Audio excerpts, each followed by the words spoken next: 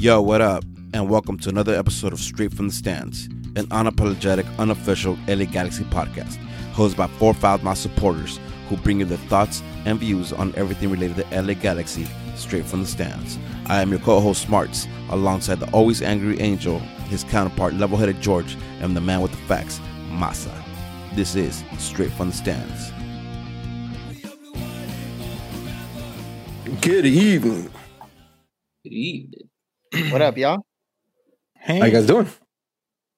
Buenas tardes, bienvenidos al programa de Straight from the Stands. Aquí los lunes a las 9 de la noche, como siempre. No, I'm just kidding. What up, guys? How you guys doing? 9:15, pendejo. No, we start at 9.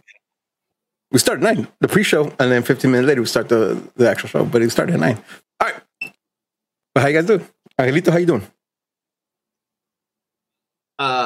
I'm just trying to figure out how we can acquire for Gam and Tam, Pollo Campero for Salvadoran food, and you guys and Guatemalans could take yuca, because yuca doesn't matter if it's frita or if it's anything, it just belongs in one place, bro, and that's in the trash. You're wrong. Yuca is trash. So you're wrong. Go ahead and everybody in the chat. We talked about a draft. Sounds like a Masa take, dog. That sounds like a Masa take. No, the certified Guatemalans in this group agreed that Pollo Campero belongs with Salvadorans and yuca belongs with the Guatemalans. So it's official. Yeah, Pollo Campero is now Salvadoran. Yuca belongs to the Guatemalans. Negative. Nope. Yeah, we won't take everybody hit F in the chat for Angel. I'm just going to say all Central American food is fire except Nicaragua. Though. What's Nicaragua's food? What you got against them? What the fuck they do to you? What's not great. What's their go-to food? Got a Wente plate. Hey, Alan. You can go on now. Man, but it's not great. I remember I tried it like a while back, and I was like, "This is not it." It's kind of like how Angel sounds talking about yuca. That's what it reminded me of. But yuca's fire though. You tripping, dog? Nah, yeah. Psych as fuck. Yuca's Bingham. Yuca's David Bingham. That's facts. Fresh. There you go. I put little man in timeout, so don't worry about him. George, how you doing today? Damn, I was about to go off. We no. Sorry. Not the fuck. No. Sorry. No. George, how you doing? That shit don't faze me. I'm chilling. Listen, they out here doing good. Yeah. It's how was the weekend? WrestleMania week. Had a good weekend with the family. I can't complain. Really good weekend with the fam. We were at Space parents' house. We didn't have yuca. We had some carne asada. That shit was fire though. Always. Oh, that's just hilarious, bro. Yuca's trash, bro. It is. Masa, how you doing? Huh? I'm chilling, bro.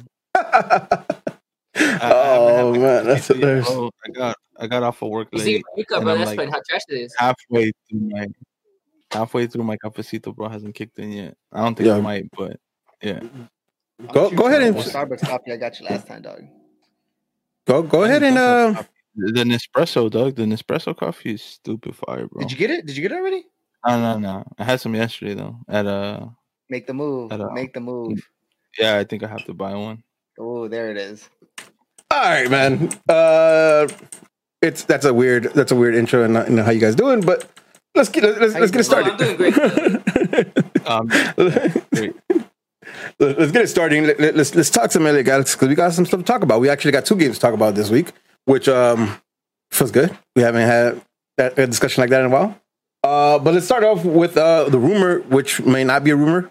If you listen to us on Tuesday or Wednesday, you go check your Twitter feed. We might have signed them already. But Kevin Cabral is back out here, right? And now it seems like it's a done deal, right? A lot of accounts are claiming it as confirmed as the deal done. 5 mil, 5.2 is another number I saw. Either way, it seems like he's going to be a young DP. I know we talked about him a couple weeks ago, but we're good with this? We're good with Kevin Cabral? Nothing against it. You know, I went back and saw some of the highlights. Actually, Masa, you posted up a video. Yeah, I found like a longer one, and you know, when I seen it, I killed I think 4 minutes of it, and it still had 6 minutes to go, and I was like, I'm posting this shit up. This shit is tight. Yeah, so. Yeah. You know, one thing that came out of that was one thing I noticed from that video is his touch and how fast he can move the ball at his feet. Right. I don't think he has a shit ton of pace, but I think And you're not making that any better, Angel. I don't think you have a lot of. I don't think you have a lot. I don't think he has a lot of pace, but he has the ability to like cover a lot of ground quick, right? Like because he kicks the ball, he has a heavy touch, but it's still controlled. I don't know. It's weird. I really like the way he moves down the wing with the ball, at least from the highlights, and I'm hoping to see that with the first team. Rumored to have landed in Arizona on Sunday, right? That was what the rumor was going around. Yeah, I don't know. Can't confirm that. We haven't seen him yet, but it seems like he's landing. We didn't address when we talked about him is the fact that according to the reports, right, that his brother's coming along for the second squad, basically G2. Oh, I didn't even see that. A Pavon deal. Yeah, well, that's right. Pavon's brother was here too, huh? Yeah. First year, yeah. I forget about that. No, for like half a season, just to make it happen. Okay. Yeah, basically 2-for-1s. Like okay. I'll take it, man. I'm interested in seeing him with the team because it's League 2, right? It's League 2. So I don't know. I don't necessarily know like what the skill level is at in that league, right? So I'm interested to see how he performs with us. But I can't be mad at it. I mean, 21, right? That's good. That's a very good age, and it seems like he has promise. So I'm happy with that. So that was just a quick update on that. Victor Valdez. Nobody. All right, fine. I don't know if you're talking about the G2 player or if you're talking about really accurate. That's what I want. I do, dog. I believe in the youth. I believe in the youth. No, Victor Vasquez is in Arizona. We finally saw a short little clip of him in some G's gear. I'm excited, but I got a question though, right? Like right off the bat. What's up? The way we've been playing the last two games, and I don't want to go into the games. I just kind of want to talk about like the formation and the players in there. Does he slide right in? Can we slide him right in win his positions? For now, yeah, possibly. Really? Where do you see? The way that we've been playing the last two games. Tinfoil hat. Me. 3 games. Sorry. Happen.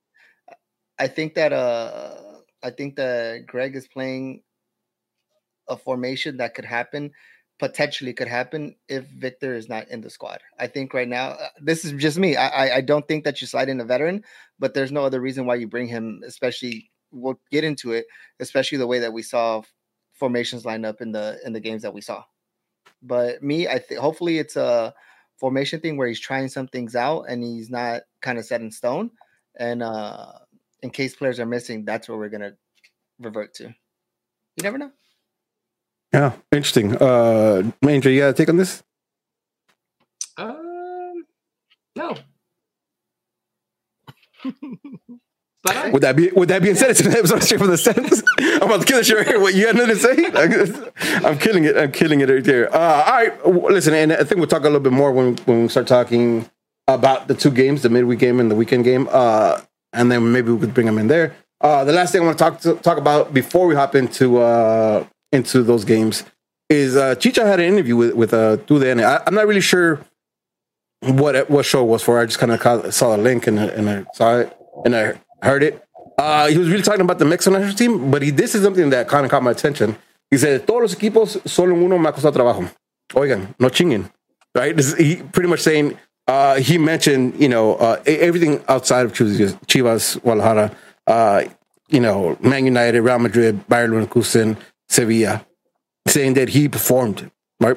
Maybe not great, but he performed in all these clubs. He came here, he wanted to perform, he cut it. He said, just give him some space. He's trying to. But he talked a lot about like the team that he has around him, and some of the criticism that he got for like having a team last year and it didn't work out. And he just kind of took it in the chin and said, "Hey, it just didn't work out. I tried, right? I tried. It's pretty much what he's saying. I tried. It didn't work out. I'm human. Just didn't work out for me. But we're coming stronger." I do like the fact that he's taking it in the chin, kind of saying like he's not hiding from it. He's not necessarily running away from not performing it last year. So I do like that. Couple that in what we've seen on the field.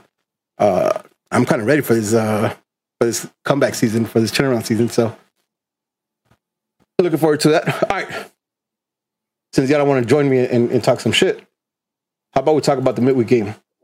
Now let's talk some shit. Yeah. Let's talk about the midweek game.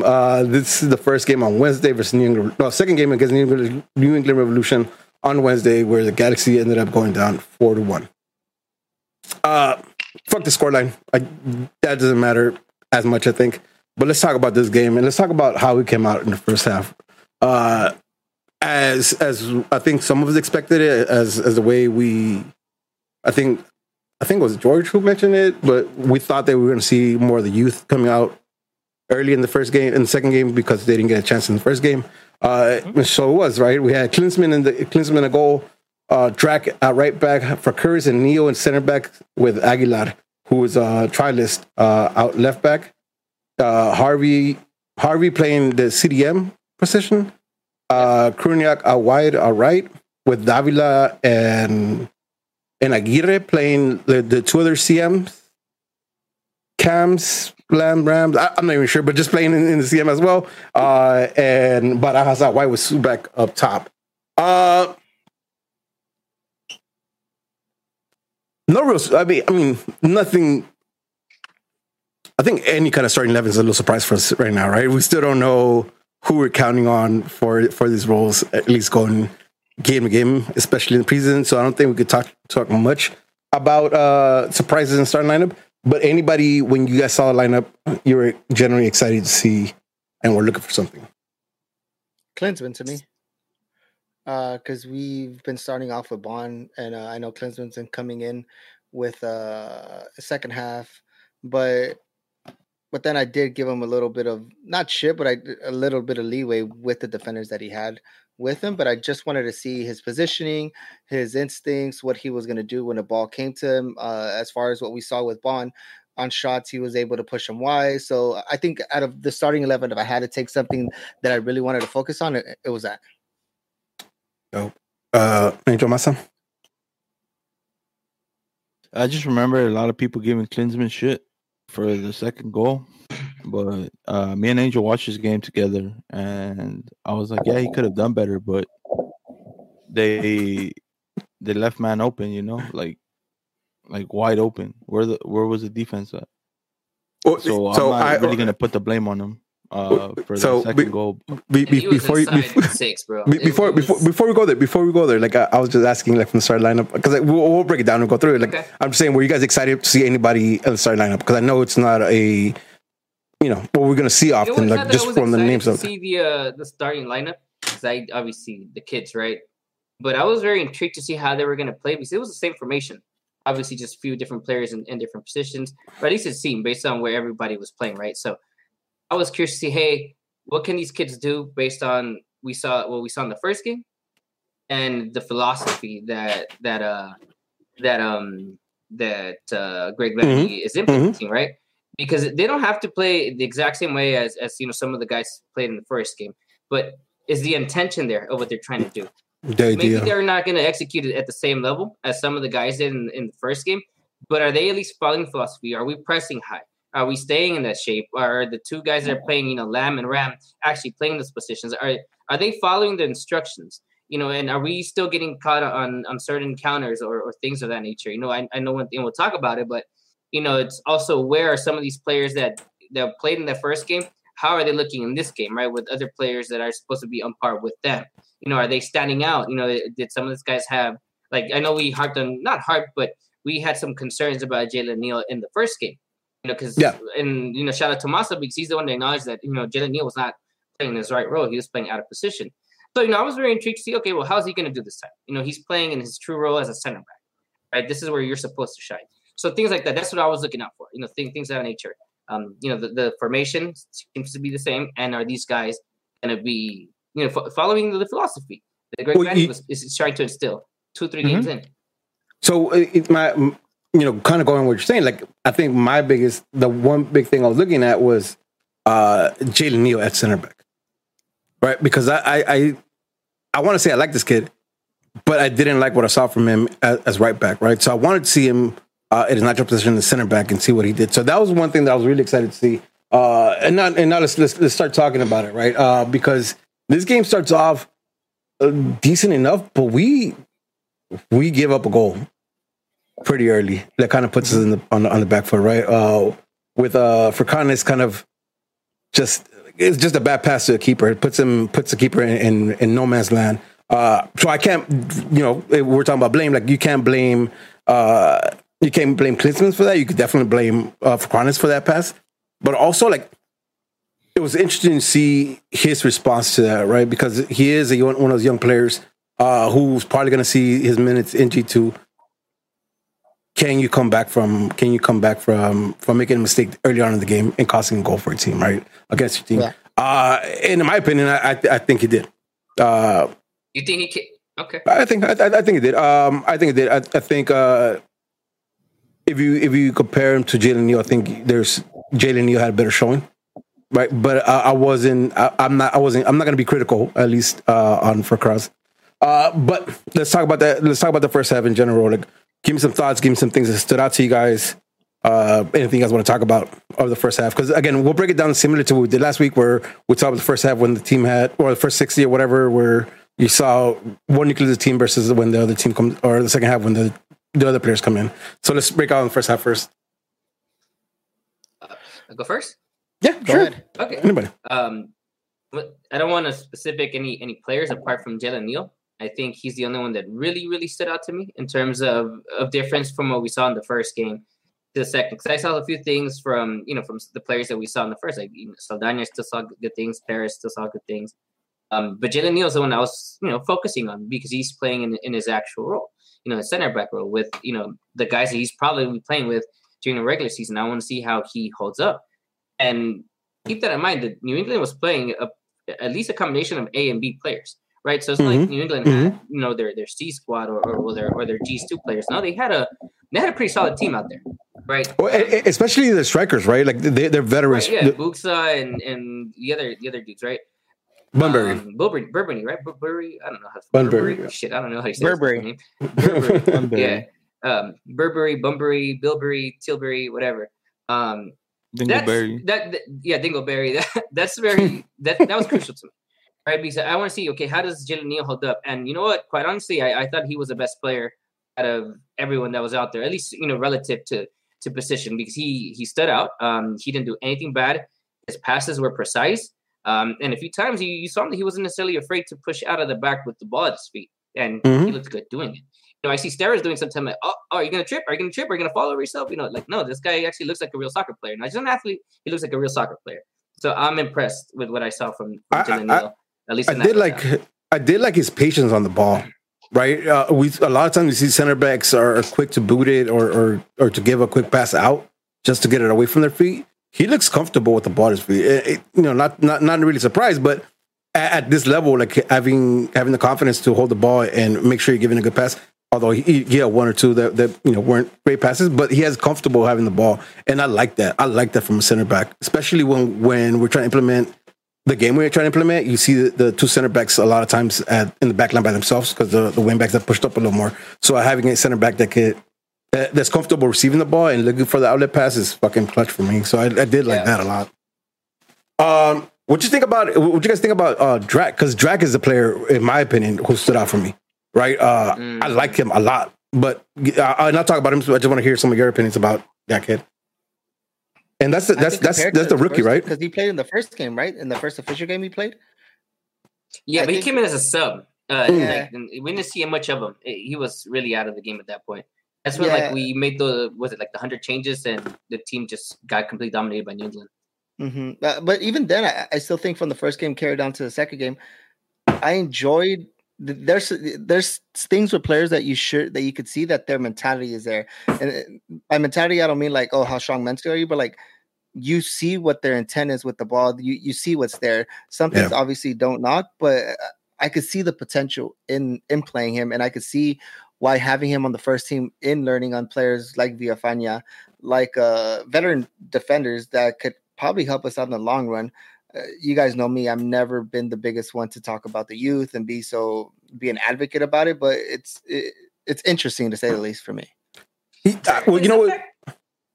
Who? He plays left back? Right back. Right back, but I was talking about the defenders in the back line as veterans. To what George was saying, that was one of the things that I liked a lot about him was the fact that he knows how to read the game. right? You could tell that he's young. You could tell that he still needs some finessing. But I like the kid, man. I like the kid both defensively and as an outlet to push that wing when he needs to. Like the kid, he's ballsy. You know what I mean? Like, he's ballsy. He has speed and he has the touch. I liked it. He was whipping the corners in like with a nasty bend. Every single corner he took was like whipped in to a good spot. You know, maybe not a lot came from it, but he's putting it in the spots where he needs to. I like the kid for him being a rookie, for being the draft. He's the kid we picked up in the draft, right? I'm not mistaken there, right? Yeah, I like him. I thought he was impressive. Masa, you got any thoughts on him? All was good up until he got gassed out. Yeah. Other than that, I think he was super solid, especially like you said for a draftee. I have no complaints with him. Maybe the sub should have came earlier, but it is preseason. You're here to get game fit. I think that's just what he's missing. If he's not on the first team, he's definitely going to be playing a lot of G2. So, at least for me, he's getting signed for sure. So yeah, it's all positives for me from him. Just conditioning, and that's it. But that'll come with time. Not worried about that. Brian Lobos on the chat says drag played forward. He got Gyasi Sargis. Yeah, so I think that I might be wrong. I was asking you guys drag because that's why I see it. So I don't remember him playing left back or right back. I remember him playing at some point he's like left mid. No. He played forward. So he's the thing, right? And again, I might be wrong, but I think I'm right. Like most of the time. But that's besides the point. All right.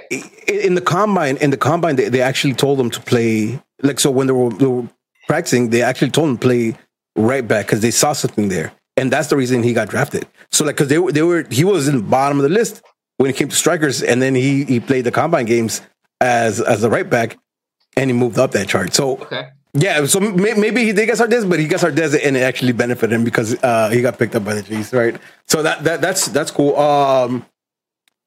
What about Davila? So he's a converted. Right? I'm sorry, go for it. He's a converted forward. I think so. Well, converted into a right back, left back. Mm-hmm. Okay. Mm-hmm. I think so. What about Davila? And I'm going to reserve my judgment on him because I didn't like what I saw from him. Apparently, you guys did. And maybe I just didn't know this about him. So I'm going to look at him from a different perspective and see what he's like next game. Yeah. Fair enough. Another kid that impressed me was Davila, and I think more so in the second game, but this game too. I think Davila is the one who pings the pass to Kroniak in out wide. And he creates his. Was that what the goal might come in from there? But he creates a chance for Kroniak running the wing.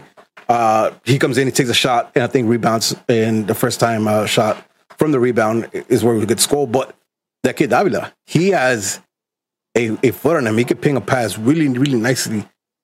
CM standing 6'1" with that skill and that control of the ball. I like the kid a lot too. You guys notice him at all or? It's kind of hard because no names in the back. Yeah, that's the second game. All right, so save it. We can talk about it in the second game, so we don't get too messed up. Somebody else who saw be a force at least in the first half of that game was cool. Something like Koriniak.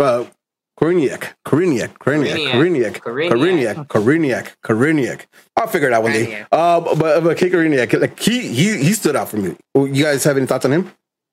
Yep, I do. Go ahead, Masa. He just looked so much faster than the first game he played. Like his pace was crazy for someone that tall, and the control on the ball. Like he's faster than what he looks like. And he's strong, bro. And from the first game, he looked a little slow. I was like, I don't remember this for being this slow. And then the second game, this last one on the Wednesday, I was like, yo, there's the boosties. And what I like about him, he has that intent to go forward. Like it's like he's not scared to take players on. So I mean, that's always a plus for me. I think he'll get some good minutes this season, hopefully. You know what I think is interesting is because you're right. The kid is not slow, but he is big though. He has a big body, right? So like lots of times, I don't expect him to be that fast, right? Or he might even look a little slower than what he's actually moving. There's this play specifically that I remember that I thought he wasn't getting to. There's a long ball end line. And he runs. First half, yeah. He runs and gets there, puts in a really, really dope cross that Subak was nowhere to be found for, but he puts it across. Let me just start by saying I didn't think he was going to get there, right? Same. And the fact that he got there and then he was able to get there with enough time to put in a really good cross was impressive to me, right? Because I thought it was a dead play. I thought he shouldn't be killing his energy like that, and he did it right. And then, unfortunately, Subak's not hungry enough to go after every single ball, right? Because I think that was a sitter. Hungry enough, though. I just don't think he's Talented enough. Say it. Capable? Nah. He's not capable enough? No, Subak. Oh, Zubak. Oh, okay. Any other thoughts on yes, that's what I'm saying. Oh, okay. I don't know. I was waiting. Okay. Fuck you guys. Because I called this shit out last season in preseason. He looked this good. He did it a lot, and I was excited for what he was going to do in the regular season. But I don't know what the fuck what his issue was with Korenik that he didn't play him. Right? And he didn't do anything wrong during preseason. I thought he earned some minutes. But, I'm not going to go down the GBS thing because, we have people on his side and not his side. I'm on his side. That's a whole different story. I want to keep seeing this from Korenik. Right? Because I don't think I saw enough. I don't think Greg Vanny played him enough this past game also to see what he could do. Listen, I don't know why Zubak. I would have preferred to see Korenik on that side. My personal opinion, when he's talking about Wednesday, Korenik showed me what I have seen from him before, and what I was hoping he, at least get an opportunity to be a backup at least, in that depth chart for that wing role. And I thought that he showed it again. I agree. To be clear, I'm not expecting that I'm not saying he's a starter. I'm not saying he's a starter. To be clear, right? I'm saying that he's done enough, from my opinion, at least to warrant more chances and opportunity to show he can at least get spot as support. Since you're, and I'm not either for or against, but question just to clarify: if you had if you looked at the bench, you see Dunbar and Kraniak warming up, who are you going to put in first? Yep, I was going to ask that question too. Probably Dunbar. I'm putting Dunbar. Probably Dunbar. But that's a good problem to have. And that's it, right? Because George really took it out of my mouth because I was going to ask that because in my picking order, just off of that game, I think Kai Korenik is ahead of Dunbar for me. Really? Right? Yeah. Off of that game. Mm-hmm. Yeah. Oh wow.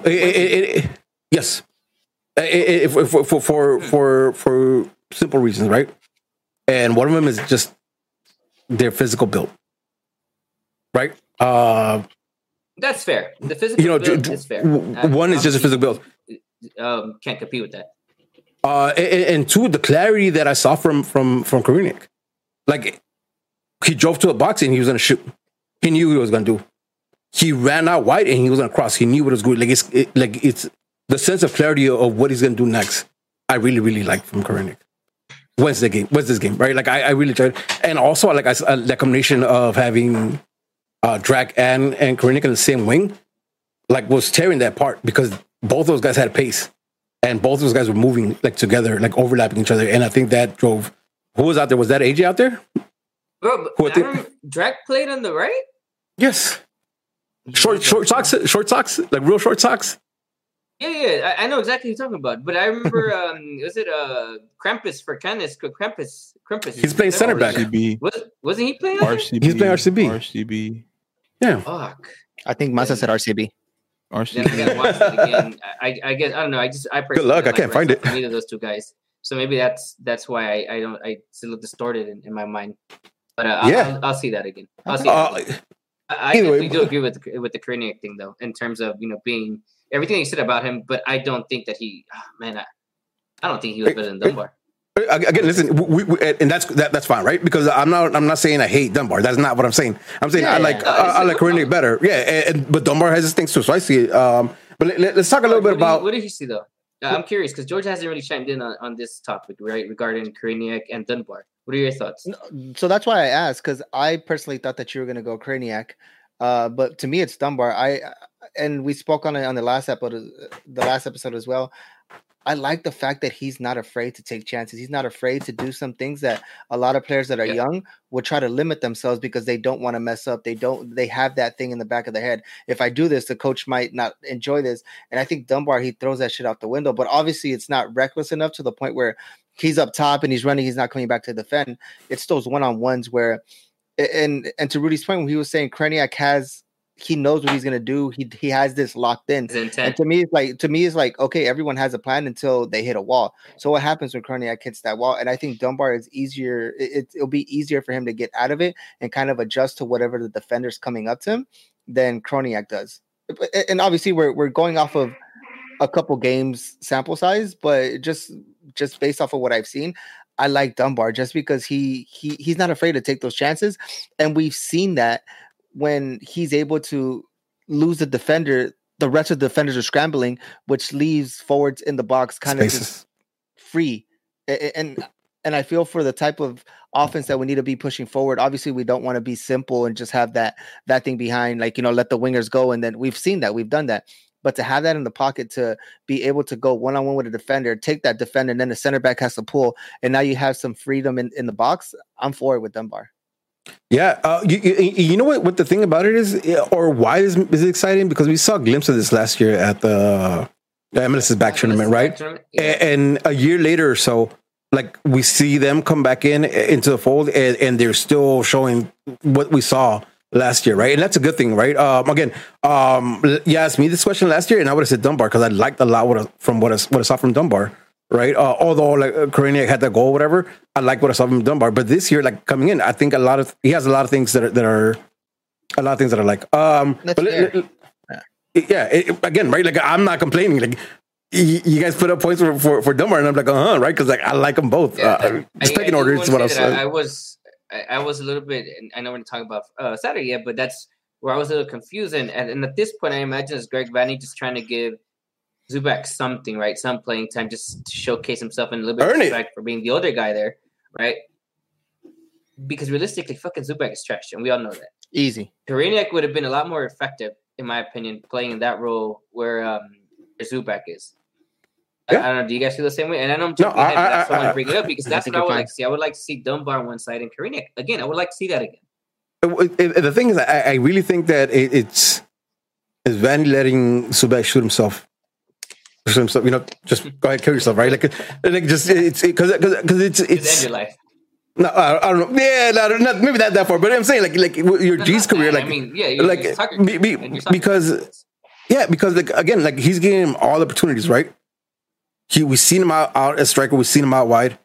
None of them are convincing. Some of these kids, even the trial list, right? Because we'll talk about Aguirre right now because that's somebody who stood out. They look like they have something. Well, I can't find a single goddamn thing I like about Zubak.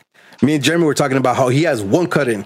He always does one cut in right, but he needs to let the ball go. And the second follow, because the follow it just goes to shit. I said this. We were texting each other on Saturday, not to get ahead, but I was like, yo, like I was already frustrated. I was like, man, fucking Zubak, dog. He does one right, and then he fucks up the next one. Like, God damn. Jeremy called it. He says he has one cut in, right, or cut out, whatever it is, one of them, and he has to let go of the ball, but he doesn't, and then he tries to either like, get ahead of the flare or do another cutback, and it always fails. So like, Zubak is hard. It's hard to defend him. Sorry, Sponge Bucket, but it's hard to defend Zubak, dog, at all. All right, but let's talk about more about this game. So we already talked about first goal. First goal, I think it was obviously a mistake from Furkanis. I think I got his name right. It's obviously a mistake from him. Again, it's early on, so I let it go. The second goal, though, let's talk about the second goal because there's a couple things I didn't like about this. One, I mean, I think the biggest fault comes down to Klinsmann, but I also didn't like the fact that I didn't like how unmarked Bunbury was for that goal. Right, that's a header, right? Issue right there. Yeah. Yeah, no, 100%, 100%. But all right, let's talk about that, and then we talk about why I think Klinsmann had bigger fault of this. I want to hear why Klinsmann. No, fuck that. I get to it. I want to hear why Klinsmann is the biggest fault of this. I do want to hear this. Fuck everything. Because the key. Who? Who's the fault? Klinsmann. What did I say, Klinsmann? I think never mind. I'll go back and listen to it. I'll call you afterwards. I'll tell you why. Because I think I'm just always pissed about Bingham, dog. That when somebody rolls me up, we have to be talking about Bingham, right? It's getting me rattled up. But no, this time it's a defense of Klinsmann. I'm curious why. Because Bunbury set him up for the save, right? He gave it to him, and again, listen, like drop your knee and pick it up. Like it's right to you. That can't go in the way it goes in. It just can't, especially when you have Bond on your heels, right? Bond is going out the way to make some of these blocks. You get a sitter and you eat it, bro. That's on him. In my opinion, that's all gonna be on him. I want to say as a sitter. I gotta watch the goal again. I want to say as a sitter because Bunbury is Burberry, whatever. Fuck, I don't know. Brewery is, I'd say, no more than 2 feet away from him, maybe a little bit more than that, but it's close. It's very close, and he's unmarked. Listen, yeah. I get the argument. I get the argument. Man, listen, any side of him, we're not gonna. I'm sorry, I'm cutting off. Right, no, but quite frankly, if Klinsmann would have gotten that would have been a fantastic save. Right, a fantastic save. Yes, it would have. It would have been a fantastic save. If Bond would have done that, that would have been a fantastic save. Everybody would have been like, "Oh, that was a great save, guys."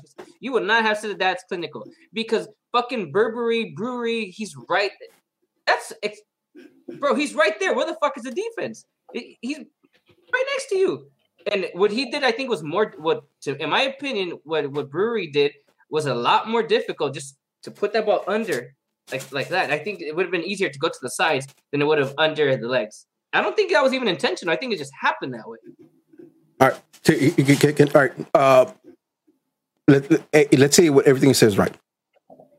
We need keepers to make those saves, though. Right? That's the only thing I'm sorry. I'm sorry. Like I'm going to give you fine. I'll argue. No. Okay.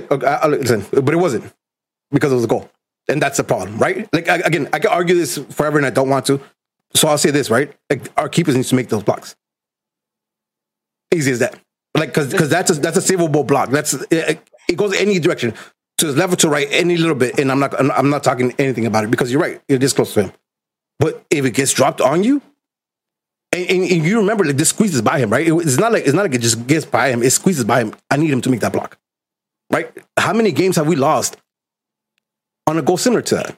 We need to make those blocks. I'm sorry. Like, I'm not cutting it any slack. I think he should have done more than that. Hey, that's fine. We can disagree. We can. 100%. 100%. 100%. You made a good point, Rudy. I think you made a good point.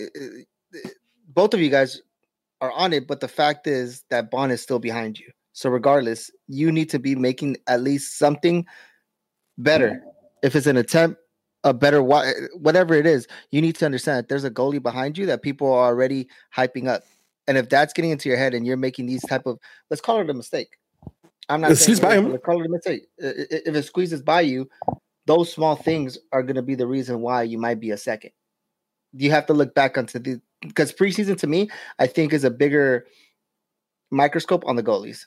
Because usually when you go into a preseason, a lot of positions are kind of filled. You already know what's what.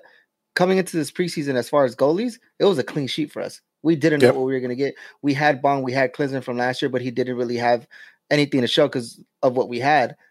So you need to be making these saves, or you need to be looking at least better than the person that you're fighting against. And we've said this going into plenty of times. We just want people competing for the position. And at this spot, you need to compete a little bit better. Yeah. Listen, again, I'm not saying.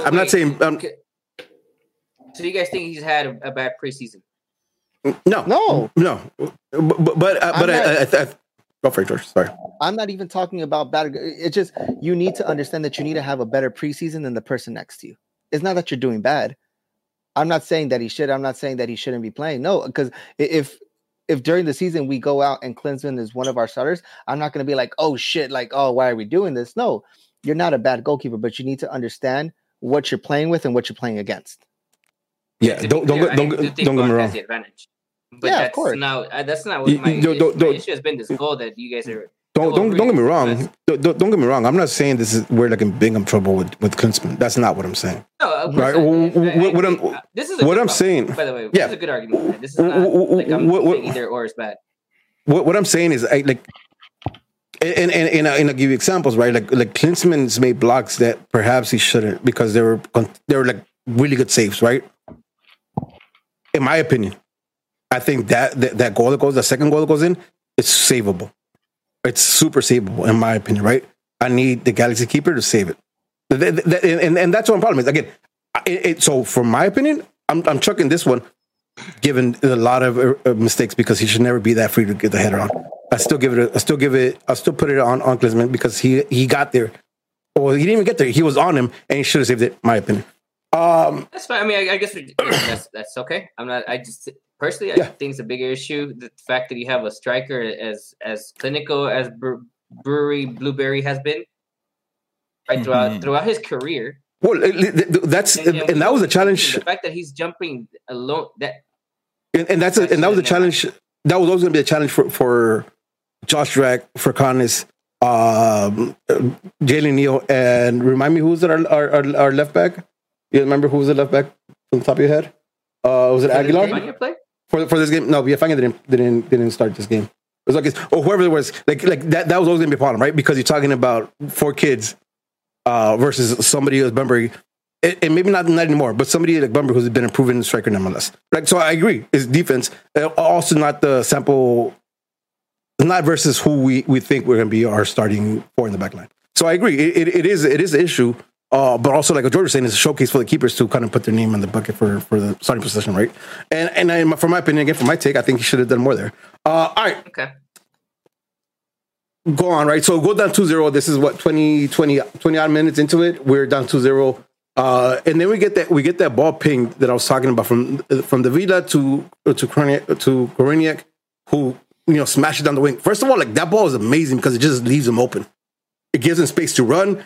Make a decision on what he wants to do when he gets inside the box, and I think he does everything right.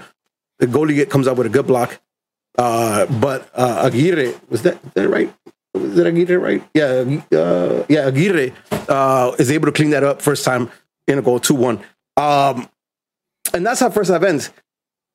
I gotta say, like when the first half ended, I was not upset about the 2-1. Right? I figured I'm gonna go ahead and 2-1 at the half. I was not upset because, first of all, I don't think that first goal happens every single game, right? Like it happened this game, it happened preseason, it happened. Let it go. I don't think that's something we see, often. But the rest of the game, like the first half, I was not mad. I thought the G's or the young G's had held their own, and it caused them problems. They just kind of, they didn't get the goals they needed to, but they caused them problems. What's your thoughts on just kind of recapping the first half? What's your thoughts on the first half? Anything we missed? Anything we didn't talk about? I'm glad they actually got to go into the first half. Going into 1 to the half is not bad. I'm cool with that, and I kind of saw that as the silver lining of the half. I didn't, to be honest with you, I didn't expect much. I think I'm one of the few on this pod that could care less. I don't want to say care less, but don't expect much when it comes to youth. Fair. I remember the goal now. It was that Barajas goal, right? Is it Barajas? Yeah, Barajas. Yeah, it was Barajas. Okay. I thought it was I really liked that finish because, listen, what I mean? I would just fucking let it rip. And you talk about calmness. Remember how you talked about Jalen Neal being calm in some situations where, other people like Steres would, same type of thing. And shout out to Barajas for that because Barajas, I remember he could have skied it. This Chicharito would have fucking hit the crossbar and kicked that out, right?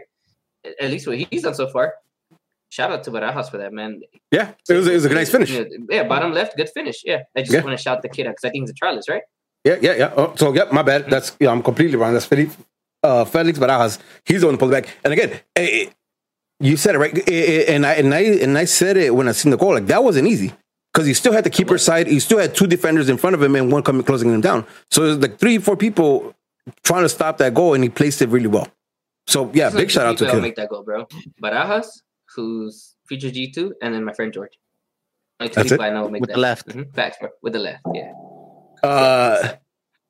Yeah, again, it's silver lining, right? Like, they got to go back, and I didn't think they looked bad, and I thought they looked like they were following the same game plan as we saw, a few days before that when the first team was out, right? With some of the senior roster players, they followed the same game plan. So, like to what you were saying, Andrew, like, did you see what you wanted to see with the younger players in the? I did, and I think the most vivid way of putting it, and obviously this is the Wednesday game, so not every detail is still vivid in my mind, but the one thing that was vivid, and Masa can attest to this, both Lisa and Alice came out and like how they do, final score, right? I know fast forward, final score 4-1 they lost, and then I was like, oh, pues, typical Galaxy. I forgot what she said, and Elisa said something too, but I was like, no, actually, it's not.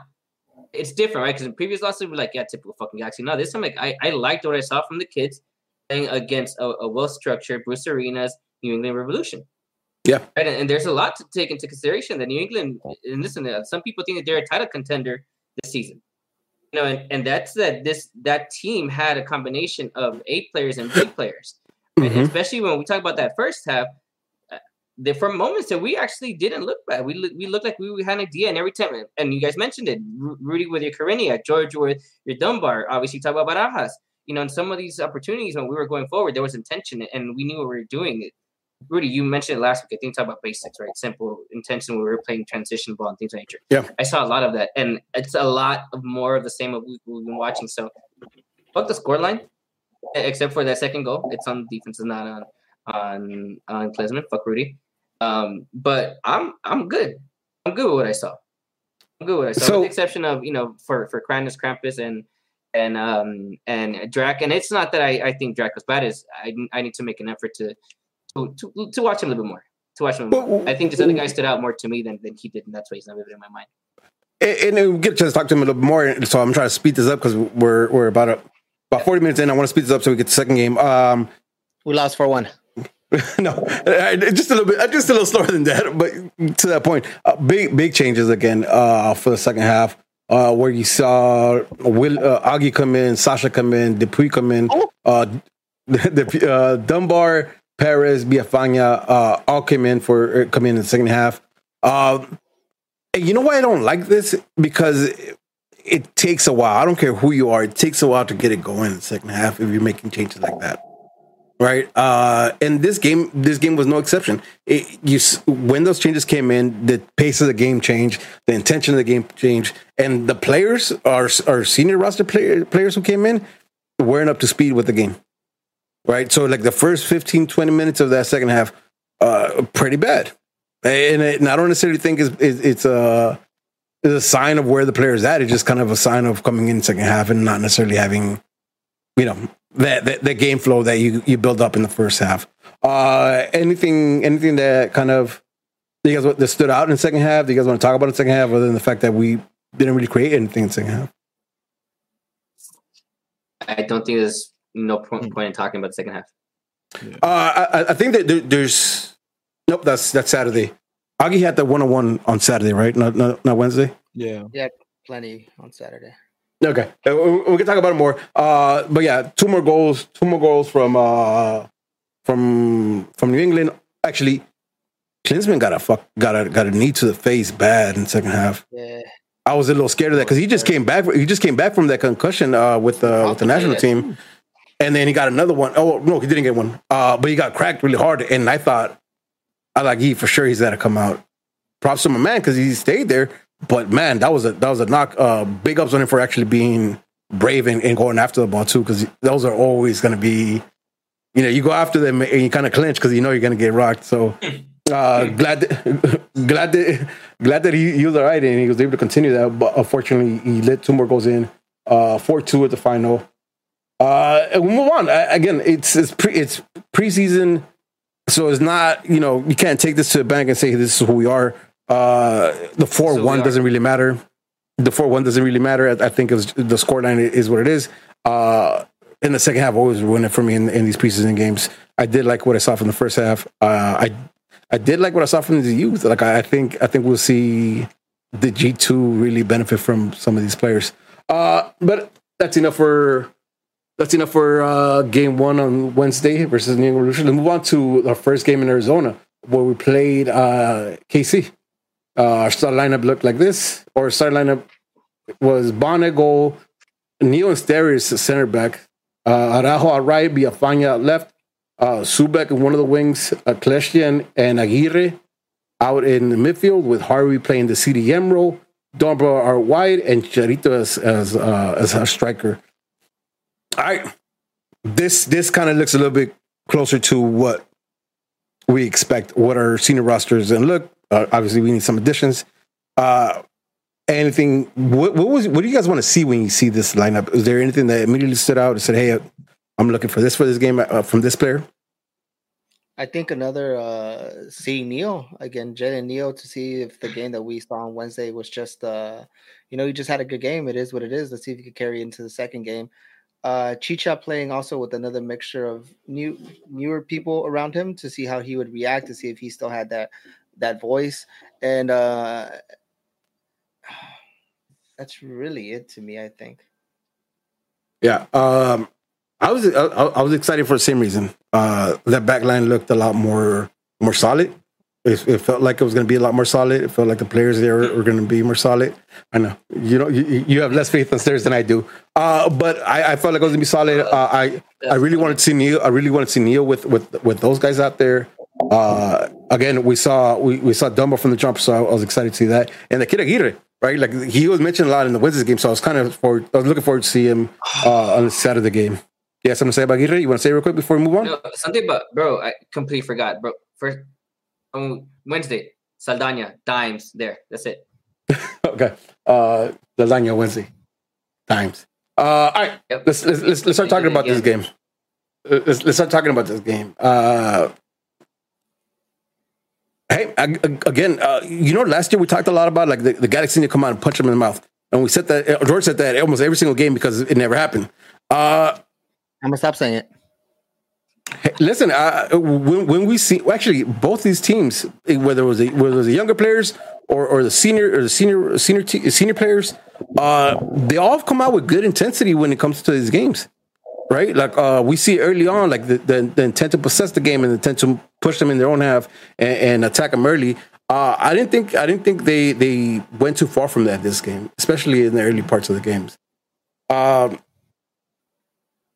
Here's my problem, and we could break it down however you guys want to. Here's my problem. I know it's preseason, but it's been like this for a minute where we look good and come out with nothing from it, right? And I think this first half and in the side of the game was a lot of that, where the team looked good. There was movement there. There was connection there. There was players doing their thing, but no fucking goal. Or nothing to fucking go away with, nothing to take with you, and that's the problem. Angel, why don't you kick it off again and tell us whether there's something you like, something you don't like, and we can start from there. Let's see. Let me pull up my notes that I sent to Masa. Damn, man. Fuck. You know what? Let me go with the first one. This time it was just a bit more sporadic. It wasn't as organized as last time. But I remember right now just looking at this. They're in order, though. I know they're in order, but I don't necessarily want to talk about them in order because they're in order because we were messaging as the game was happening. So I want to address this as a whole. Okay. This is not because I have a personal beef with him, but I'm tired. I'm tired of him. Daniel Steres did not look good. No. Jalen Neal looked so much better than him. Maybe not so much better, but there wasn't a major difference or a drop-off between Jalen Neal being with Depew or Jalen Neal being with Steres. As a matter of fact, I was more impressed by Jalen Neal's touch, precision, his balls, his calmness, everything that we mentioned in the first about Wednesday's game. He did it again. Right? Steres, heavy touches again. He was trying to give switches, couldn't hit the dimes again. He was doing a lot of your typical Steres things. And that's your fucking captain. Right, he was a captain, right? Well, he was a captain, wasn't he? Or was it Chicharito? Chicha came in as pep. Right, well, whatever. But what I mean, he's supposed to be the leader in the back, right? When you're talking about the guys that he's fuck it. It irks me that when all said and done, and he's never gonna be Bingham, right? Because Bingham is types of trash. I wanted to like Steres. You guys know this. From day, I think was it last season, 2 seasons ago, when he actually had a decent season. I said it was gonna be his season. It wasn't his season, but he didn't do terribly. He did okay. Yeah, the whole team was shit. Right, and that's my issue. That's his peak. If we want to have a winning championship team, we want to have a team of Omar Gonzalez, of Sean Franklin, of AJ De La Garza, of Bell Harter, of Frankie Haydock in that little bit that we had him. If we want those guys again, we need to let go of what's been here, and it's useless. Daniel Steres is officially useless for our team. But he's the Zubac of our offense, of our defense. Of our defense, yeah. Why are you here now? He's so redundant. I know he's not stupid expensive, but it's still costing us to have him here. Listen, right now, trade him, bust the Dave Romney on him. Dave Romney has had a good season with Nashville. Gary, bring it back to the game. Bring it back to the game. Bring it back to the game. Bring it back to the game. Bring it back to the. Let me read you back in. Let me read you back in. Come on. Jalen Neal looks better, right? And that's an issue for me because Daniel Steres is supposed to be the guy in the back, right? Of those four that were back there. I give you Afanya is seasoned, a veteran. He's first year with the team. I get that Araujo it's pretty sure. Obviously, he's our right back for the future, at least for this season. Next year, he's gone. And Daniel Steres is supposed to be that guy, right? He's been the longest tenured player. Where is it? I don't see it. It's nothing. And this is not the first. He didn't look so great in the first game either. He didn't look terrible, but he didn't do anything to be like, hey, I deserve to be here. You know what my thought behind this is? I think he's getting the same treatment as Subek is. It's kind like go ahead go up. Yeah, go out there and prove it. Go out there and prove that you should be my starting center back, right? And he hasn't. He hasn't. Listen, I don't go as far as saying he's the worst out there because I don't think he is, but he's definitely not up to par. And when Jalen Neal kind of shows that to you, yeah, I think Angel proves a point there, right? Because remember when I said sell the upside on Steres and go get that allocation spot? Yeah, listen. This is where it's at. No, man, I'm not. I hear you, but I'm not gonna try to pretend like I know what I'm doing more than DTK because I trust DTK right now. Like he knows what he's doing. But I agree. Like I don't think he. Listen, he's not earning his spot, right? Derek Williams is supposed to be ready for it, bro. Derek Williams is supposed to be ready for games this week, right? So hopefully we see him on Wednesday night. And you have people coming back, so maybe him or maybe Neal. Like, you know what I mean? Like, there's options there now. And I don't think Steres is helping himself out. And that's a problem for himself more than for the G's. I think the G's can figure it out this year. Especially... Without him. Yeah. And again, the way they're trying to play, I think you'll see him... less chance to fuck up, right? So it's fucked up. But it's less chance the way they're trying to play. We were trying to play at the back. We were doing that a lot. We were trying to do do that at a the back. lot. I think that's a lot. That's a big thing that we're trying to do. Okay, for him. That's a big liability for him. So I don't agree with you, right? Because I think the biggest pro to that is that there's options when we have the ball. It's not like the players are hiding right now. There's options. So again, maybe he doesn't ping them. I think his biggest weakness is transition, right? And I think we'll be better at that this season. We'll see, but I think we'll be better with that. Again, I think he's out there. I think Vanny's just throwing him out there constantly because he has to prove himself, right? Vanny's addressed stuff that we've been pointing out. I don't think he's blind to Steres not being good. I don't know about that, but I'm saying, LAFC. Again, I don't think I think he's throwing him out there just kind of be like, go ahead, prove it or don't, like sink or swim. Is your time or not, right? So, and I'm hoping that's the case because I think there's backup there, and maybe we don't need Steres, right? Well, who knows? Only time will tell. Yeah, this game though. Here's the thing, right?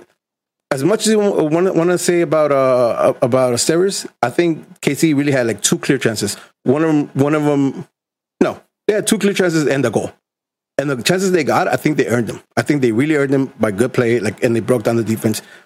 Yes, they could have done better, but I think KC earned these, right? Earned these, and I'm not necessarily mad at that, right? Because I think no matter how good you are as defense, sometimes the other teams that get a chance, right? A moment of brilliance, a good pass here, can break your defense down. So I'm not upset at that. What I was upset at was the fact that one more time the Galaxy was a better team in the first half, and we're fucking down 1-0, guy. Come on. Right? Come on. And again, it's something that I don't understand. Let's talk about the Chicharito crossbar. Oof. Like, come on, just fall for him, guy. Please, just fall for him. Like, just please? Pretty please? Before we get to the shot, does anyone else think that Sasha should have taken the shot? I like the play. I like the whole play. Yes and no. If he was more greedy, yes, he would have taken the shot. But at the end of the day, the better option was the pass. Yeah, that was the look, right? I mean, you can't be mad at. Let me tell you why I'm okay with what Sasha did, and I guess when Masa puts it yes or no. If Ethan Zubak is my striker, then no, Sasha, take your shot. Yeah. But if your DP, your designated player, is your striker, you give him the ball. Yeah. As the center midfielder or the cam or whatever Sasha was playing. That's why it's the yes and no. That's fair. Man, and we all know it hits the crossbar. But how that play develops was clean. Was clean as shit, man. It's what I want to see over and over and over again, right? Again, with the crossbar? I say how the play developed. The play developed. But it sounds like you're setting it up for you didn't hear me plead and beg for it to go in. Just one time I just needed to go in. Like, no, I'm not happy. I need that to go in. Right? But the what they did to create that chance was fucking nice. It was super nice. It was quick. It was precise. Everything but the shot. Right? Honestly, I gotta say it too. Like Chicharito needs to get that out of his foot earlier. Right? Like, because that perhaps, or he does that, or he stops it so he gets the better shot off. Whatever he wants to do, whatever. Just get it out of your foot. Just if you're gonna stop it, make sure it's dead on the fucking dime. Like, just stops for you, so you get the shot off, right? Because it stopped. Like when he tries to control it, that's where it all goes, because it gets a little hop. Fuck. It gets a little hop and it's over there, right? Because that's why he hits the crossbar. If he's able to control it and stop it there, that's a goal. Or at least a shot on target. Right? I would say goal because he hasn't proven that to me. So I'm not going to say goal. But that's a shot on target. Instead, he doesn't get the right control of it. It pops on him, and he has to take it awkwardly again. I get preseason. So I'm not gonna fucking wild out, because he's already doing more than what we've seen him most of the season, right? But I need that to go in. I just need that to go in. No excuses. Remember how I was talking about Klinsmann needs to save that? No excuses. He just needs to save that. Yep. Same way for Chicharito. That's on him. He needs to score that. I don't want excuses, because that's a play guy. That's if you're a striker, that's what you want. Right? You give it up to him, you run to exactly where you want it, you stay there, you get the pass where you want it. Now you gotta finish it, bro. I think you were saying, you absolutely have to finish it. We're giving everyone shit. We're gonna give our DP striker shit because you need to finish that. But the silver lining on it is the way that the play build up is something we didn't see last year. It's something that we've always wanted to see, and something that we said Chicha needs to be at the end of the ball. You're getting the looks that we wanted you to get last year. Now you have to finish it. Ball's in your court because the plays are being made. Can I take it back for 1 second? I'm gonna take it back for 1 second. That play starts off with Subak, right? The pass. I think. So it does. It starts off with Subak all wide, and it's a pass. I thought that pass was going to Sasha the whole time. And I think Sasha runs to the space, and it ends with Chicharito. Question: do you guys think it was an actual pass for Kleshten and it just hit Chicharito, or did he find Chicharito? Because he found Chicharito. I gotta give it up. That's a good find. Like, he found it in between traffic, so that was a good find. I'm just not sure if that was intentional or not. I don't think Sasha expects that ball, and he's already making the run to the post. And when Chicha gets it kind of opens up for him. So I think he's running. He makes the right run because there's space. So he's running towards first ball, where he expects the ball. The ball goes behind him and ends up with Chicharito, right? Which is, again, brilliant or lucky. That's what I was asking. I'm not really sure which one it was, because I think it was a good pass. Was it intentional? You know what? I'm going to give it to Subak. That's going to, because he has nothing else going for him. Would you let him have it? We're gonna let him have it. I'm gonna let him have it. You know, apart from the Spinaroonie, I'm gonna let him have that, because fuck, man. And I don't even want to talk about him. This game exists. It's a broken record with him. We all know. We all watching the games. Yeah. We know. So I'm gonna give it to. You know what? He and Chicharito fucked up his assist. I give him that. Right, if Chicharito fucked up Sasha's assist for sure. We'll talk about Sasha too, because he had one towards the end of the first half, which. Come on, guy. The dumb one? Yeah, I think so. So we had, man. It goes back to what we were saying, that Subak has one touch and then he has to let go of the ball, and that was detriment in the first half for a lot of build-up play. It was him again doing the cut inside and then having the space to give a pass and not giving the pass, or him just not giving the pass. And it sucks, because I still think we're a dominant team in the first half, but we could have done so much more with just anybody else. My God. And I hate to sound like a dick, because I don't, you know what I mean? I have nothing against Subak, but Like I saw so many plays that could have been something, just die at his feet. Horrible, no? All right, Angel, hit me something. Because it's Yeah, no, I hear you. like fuck. What? God damn, fuck Biko. Fuck. Give me something else, Angel. Give me something else from this first game that you like or you didn't like. That I didn't like. Oh, what you choose? You like or don't like? You tell me. What we're talking about right now. One thing I didn't like, and this is a shot at you, Rudy, and every effort believer. I'm just gonna set it up. I'm gonna let Masa take it. Oh man, Lucio's is this banger. what we were texting about? Lucio's banger, Masa. Let the people know. I was texting Angel about Busio and how he's been getting minutes constantly. Question before we start to cut you off: did he play third division anywhere in South America or He's going homegrown. But people talk about Efra like, oh, you got to give this kid time. He's only 18. Dog, Busio's been playing constant minutes in MLS. Okay, and he's only 18. So it's like I don't even know why we went there. It's irrelevant to the pod. But, listen, that's my issue with it. That's my issue with Efra. Like not that he played in this game, but like it's just people are like, well, there's no one you can compare him to in the fucking league. There's plenty of players that you can compare him to in the league. The thing is, you shouldn't compare him to anybody. Look at it, man. Where was he playing constant minutes at? Who? Obviously, I know who Efra's been playing constant minutes with. Yeah, KC, bro. KC last season. They even gave him number 10. Okay. Now, all right. Now, give me a second. You're comparing a guy who's been playing with a team like KC that's already set in stone. They know what they're playing, to a player that was playing on a team that really couldn't give a shit less before they went on the field. He's already a step. He's already a step ahead of Efra in that sense. To me, crazy. Was last year the year that KC literally had like 11 injuries at one point? Yeah, was that less? Last year they were okay again. Yeah. Okay, listen again. First of all, like that had nothing to do with this game. Other than he scored a banger, like he scored a legit banger. But like the comparison effort, like again, like it doesn't matter, right? Because he's either going to be comparing them. I'm just saying, like you guys talk about age. Age has nothing to do with it. Yeah, it has a lot to do with it. No. He's 18 years old.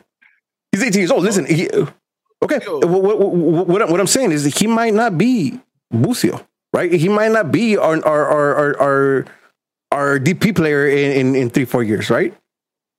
But like, there's no reason to cut him off right now, or ship him away. Like, oh, this is make or break. Like, that's what I'm arguing. Not the fact that he's 18, he should be doing more, whatever, or however you want to see it. Expectations for him, because the expectations that everyone's branding him is they're branding him as this wonder kid. But who is? Exactly. Who's branding him that way? Next things. No. Hold on. Right? Galaxy fans, right? Yeah. Oh, and everyone as a whole. No, everyone. I don't think so. Pundits, everyone, even Mexico, they're doing it. Even that's why they're having this whole beef about who's going to take. Listen. So everyone is. So they see something in him, right? Obviously, that we don't see from him because he hasn't shown in the games, but they see him a lot more often than we do. We're getting off. But question to Masa: what's your most ideal situation for the Galaxy to do the effort for the season? So, make money. Make. But you're make money off of a player. But you're making. But so to your logic, you're making money off of a player that's not great.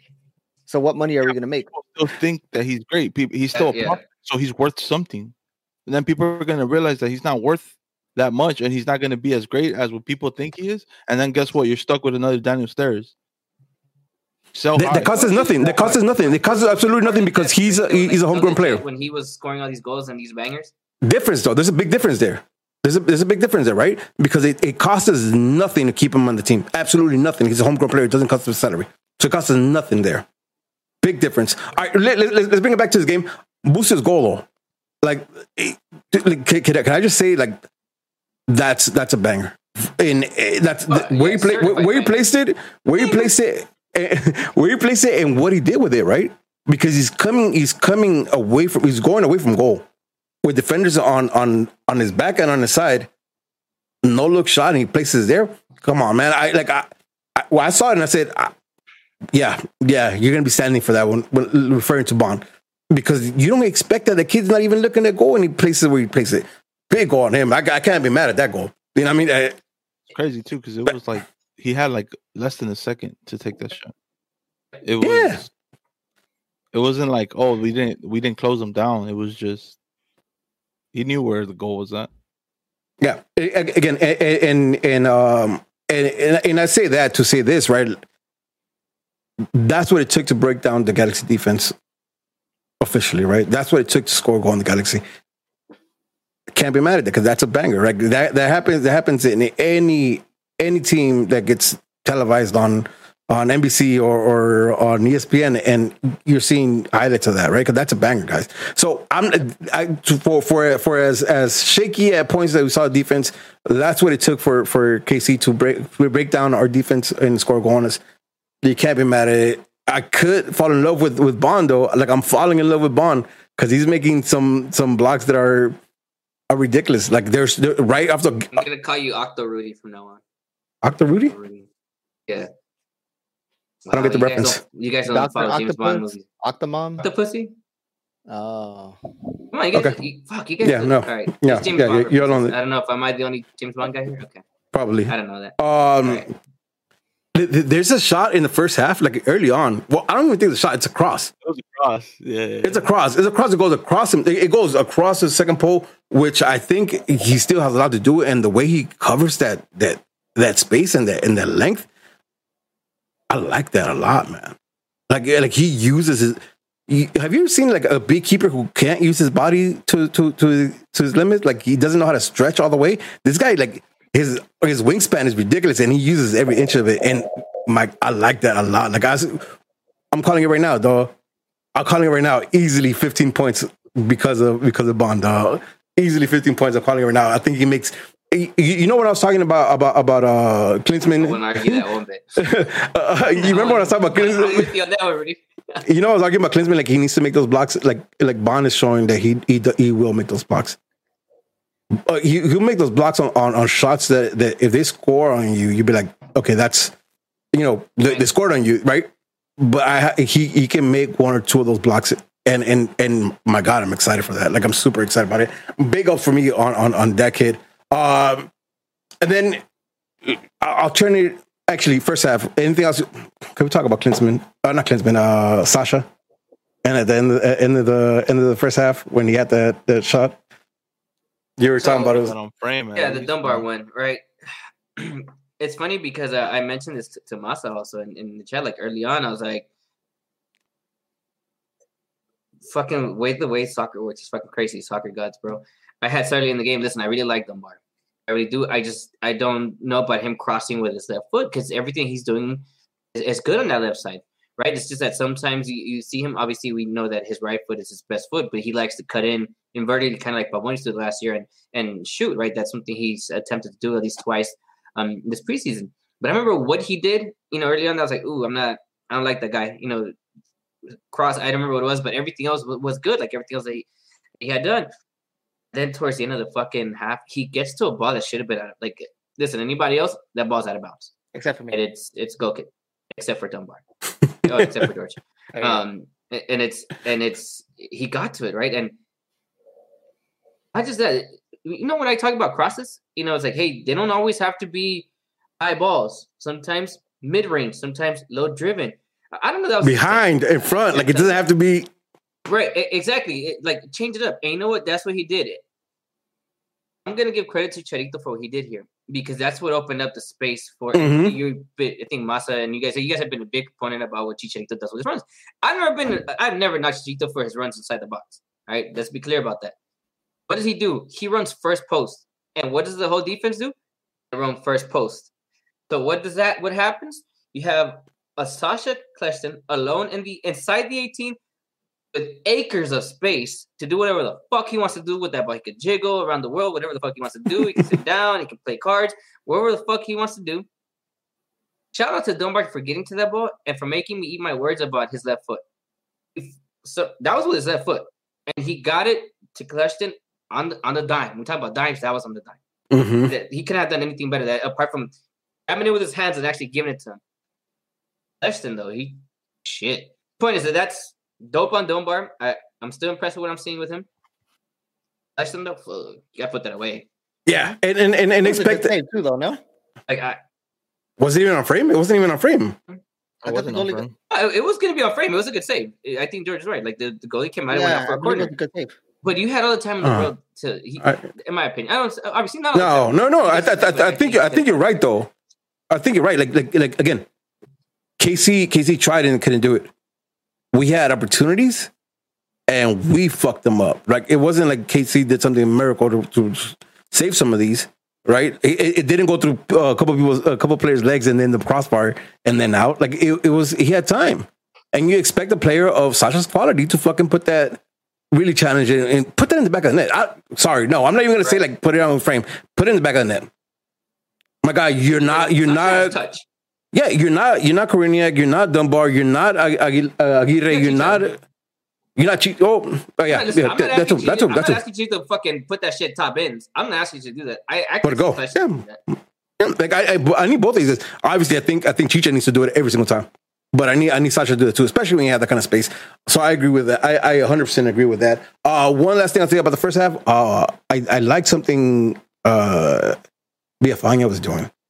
A lot of times when we think about crosses, we think about the winger going down the wing and line crossing it back in.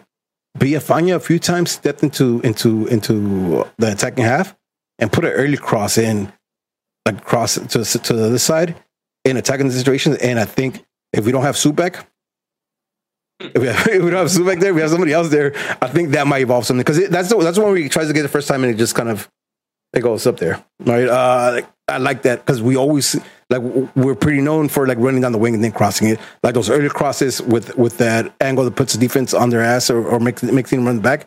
I really thought it was nice and nice to see that Villafana can do that. So I was impressed by that. Second half we have a shit ton of subs in. Again, this game changes a lot because you have 11 players coming in. Like that's always going to affect that. Although there's the two players who I wanted to see. I mentioned it from the Wednesday game that I was excited and liked what Davila was doing. And I wanted to see Augie. Because Augie is also a player who I believe needs to show something. Right? He's shown a lot in G2. But coming into preseason. I was looking at two other players, but that's fine. We can get into that. We'll talk more. But, Augie especially, just staying there for a second. Augie for there's hype behind him, right? Because I think they did really well last year with G2, but he's looking for a contract in the first team, so I think he needs to earn that more than just what I did for G2, right? And so far, here's the weird thing about it, right? Because we've heard that the preseason games have not been televised. He scored in every single one of them. How convenient. Yeah. But my guy, the second half, he comes in, and I remember Villafana off the bat hits him with a dime from the back, puts him in front, 1-on-1. And you remember how I was saying the clarity that Koreniak had? That was lacking from Augie, man. It looked like he thought about taking it with his left, talking about his left. From my perspective, it looked to me like his intention was to open up and try to always get on his right. That's what it seemed like to me. I think that's what when I saw it live, I thought that's what he ended up with, right? Because I think if that's his intention from the jump, he tries to get his body around it to open up that hip faster than what he did, right? In my opinion, it just because it looks like he stays wide a little too far for you to kind of then turn and try to open your hips up and put a second pole, right? I would prefer him take it with his left. If he misses with his left, that's fine. Because I know he's a left-footed, but at least he's attempting because that's the smarter thing to do. Yeah, because it just body around it. Did they just remind me? Did KC swap keep? No, they didn't swap keepers, right? They didn't swap keepers at half. Yeah, they did. KC? They did. They did later on in the second half. But that block was by Melia, right? Yeah. Like so, Melia's not a bad keeper, and we saw that also in the first half. He had a couple saves in the first half as well, right? So he's not a bad keeper. So he understands him, right?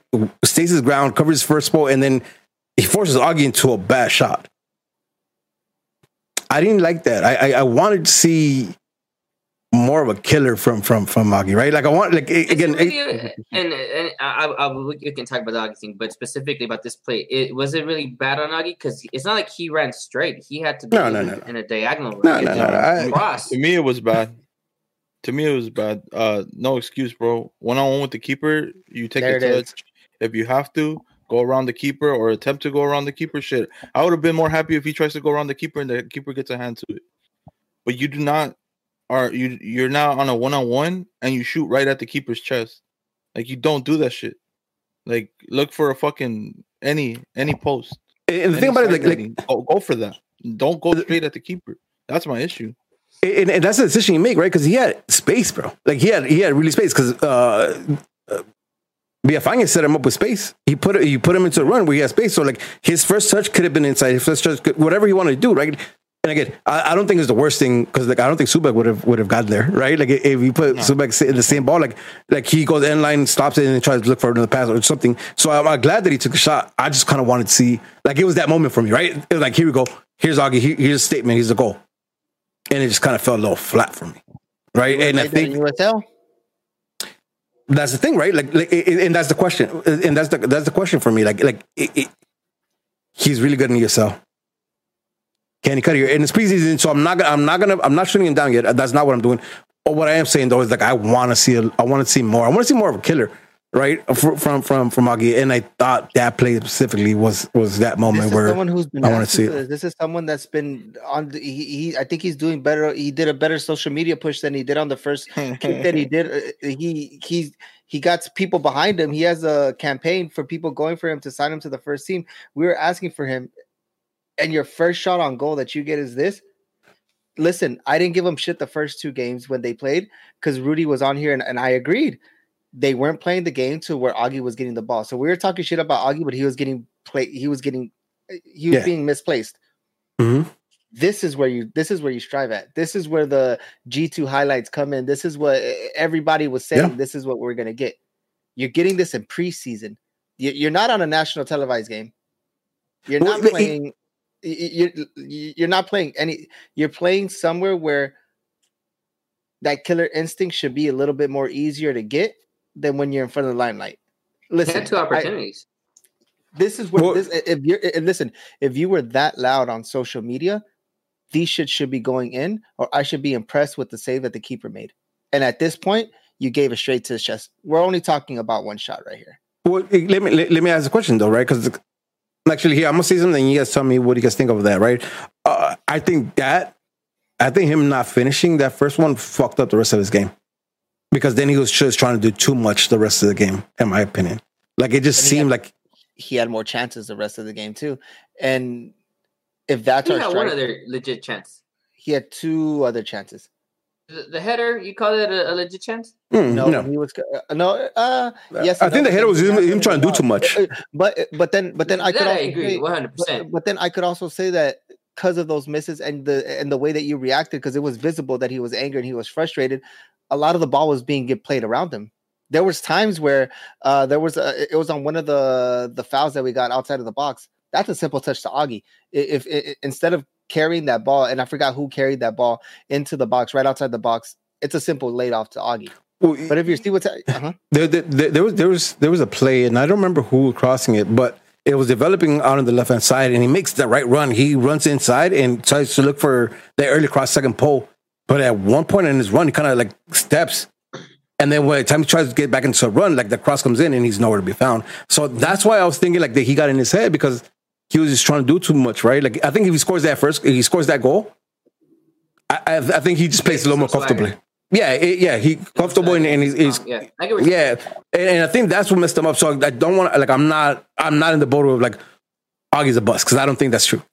I just think here. Let me ask something from the chat because I think this is interesting, right? Glenn one end says, "Tifo had time. The entire team is having a goal drought. Do you believe anyone in this current squad would have put that away?" Yes. I tell you one person right now who put it away. Perez. Jet. No, Perez puts it away. Like for the team from the players that we have right now. Like this kid is the killer instinct, truth, bro. Yeah, the killer instinct, the hunger. Like Perez is showing it, man. Like Perez is showing it right now. right? So, in my opinion, like and to again, see- maybe I would like to see Dunbar on that one-on-one. He'll take the shot. Something. I think he goes around the keep.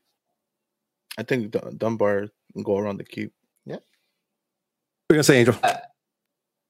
George, Massa, really 100%. You guys are spot on. This is where my thing is, right?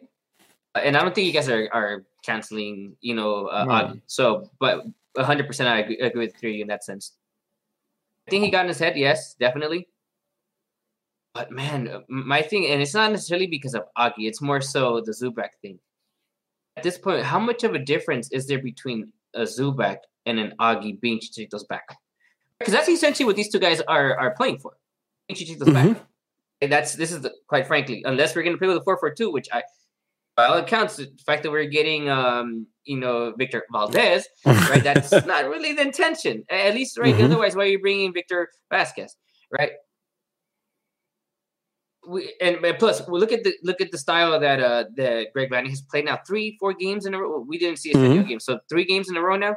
It's been essentially the same type of formation. You see a lot of the same type of instinct. I mean, instincts, the same type of philosophy. You're seeing it. Zubak's playing on the wing, right? So it's pretty fucking clear that Zubak is here to be Chicharito's backup. So Augie's essentially also pushing to be in the first team, to be Chicharito's backup. This is where my issue is, and it's not because I want Augie and I'm saying he's a truth and he's a future. I don't know. Maybe. I don't know. I can't speak to that yet. Did he do well in USL? Absolutely. Absolutely. So did McBean, so did Zubak, and whoever the fuck came before them. Now is Augie's time, and that's where my issue is. Zubak has had his McBean time.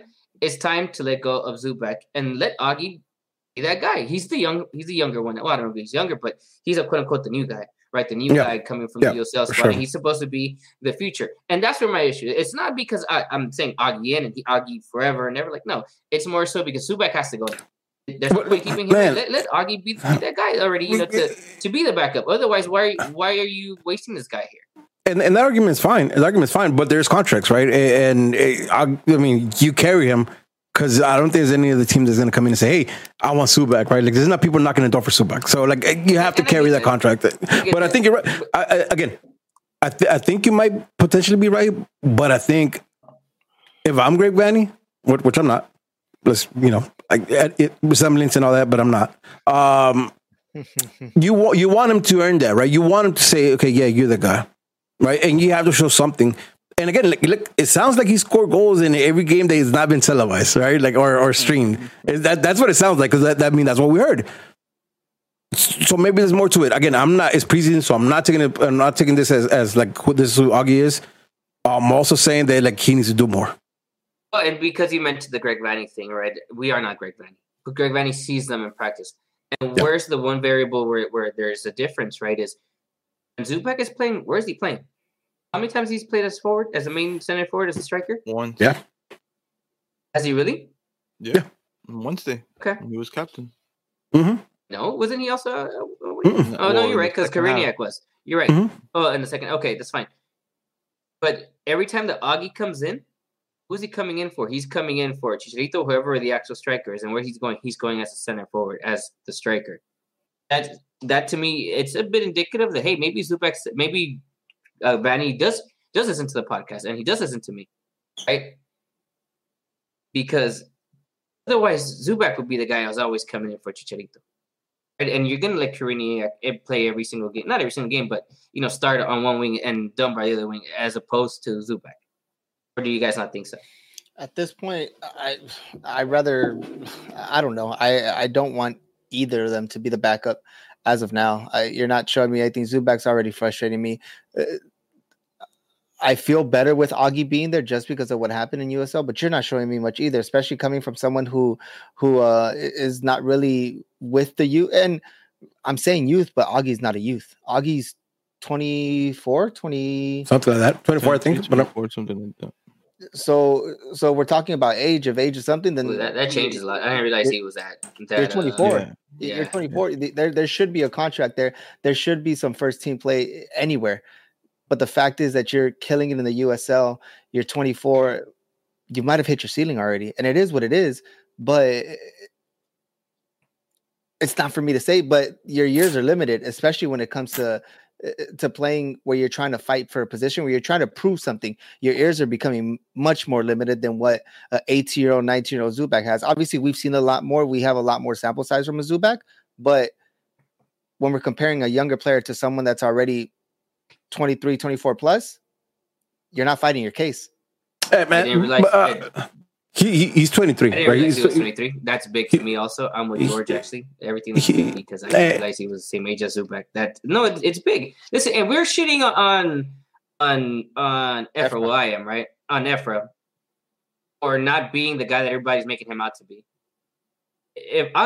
What George said, if you're flaunting on, give me this first team contract, all this shit, then do it. You got to show it from the get-go. You're 23 already, my man. You're not 18. Even, you know what? Fuck it, Rudy. I'm going to give you the effort thing. Just because he's 18, whatever.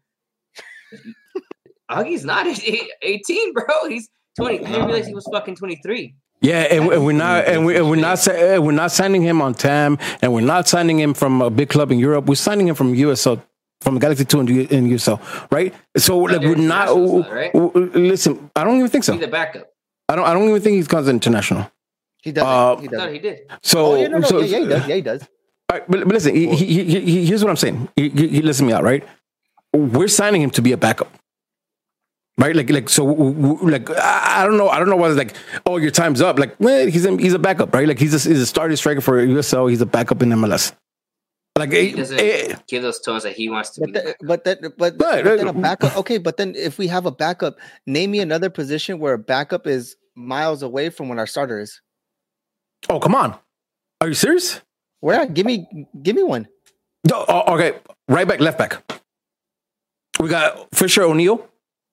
Right? Who's Fisher O'Neill? And MLS Cup winner. Okay, yeah, fine, but like obviously, no. I'm saying, all right, anybody in the midfield right now, right? Jonah, and Leggett. Okay, and Sasha, right? Okay, and then who's next? Harvey Vasquez. Okay, and you think there's not a disparaging gap? That's not miles of a Chicha to Augie Williams. Okay, listen, but the same boat, like coming off of what Chicha did last season. But Chicha's still Chicha. You understand that? All right. Again, listen. I'm not necessarily saying that Augie's the GOAT, right? What I'm saying is over dramatization of it because he is a backup, and we saw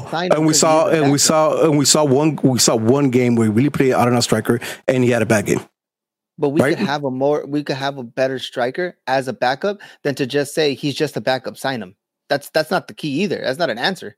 But I don't think better. Based off of one game. I guess the thing that George really, and this, George, correct me if I'm wrong, is the fact that he's out there yapping on social media and painting this picture. Like, why are you not backing it up when you get your opportunity? Again, man, I don't necessarily see him out yapping like that. Like, I think that's also over dramatization of it, right? Because he was in a pod saying, hey, I got some offers. I don't think that means like, hey, sign me right now or else I'm leaving. He just had some offers. Like again, like this is we were making more of it than it should be. Is what I'm saying because I think he was bad. I think it was bad last game. Little things as the Galaxy losing and he's saying I'm ready to step in. I'm ready to do this. Yeah, because he was feeling himself. Listen, and that's why I think it affected him so much because like TDM just hit it. It all makes sense. You know what? This is your Zubak. Augie's your fucking irrelevant conversation. It makes sense. I quote. If we bring in an experienced backup, Chicha won't play. Facts. Bring in Ola Kamara and Chicha we bench. Facts. So you know what? That's true. I don't think it's true. I don't think it's true at all. I think it's true. I think it's true. I don't think it's true at all. Different opinions. All right. Let's wrap this game up. A couple players. We just actually talked about him. Harvey played this game. Yep. Mm-hmm. He didn't do much, and I'm okay with it because he did everything he needed to do as CDM, in my opinion. Right, like he was a nuance in the midfield, like where you couldn't just get a pass through him. He put body on when he needed to. He made the right fouls when he needed to. Like he wasn't flashy. He made simple passes, and I think at CDM, when Yep.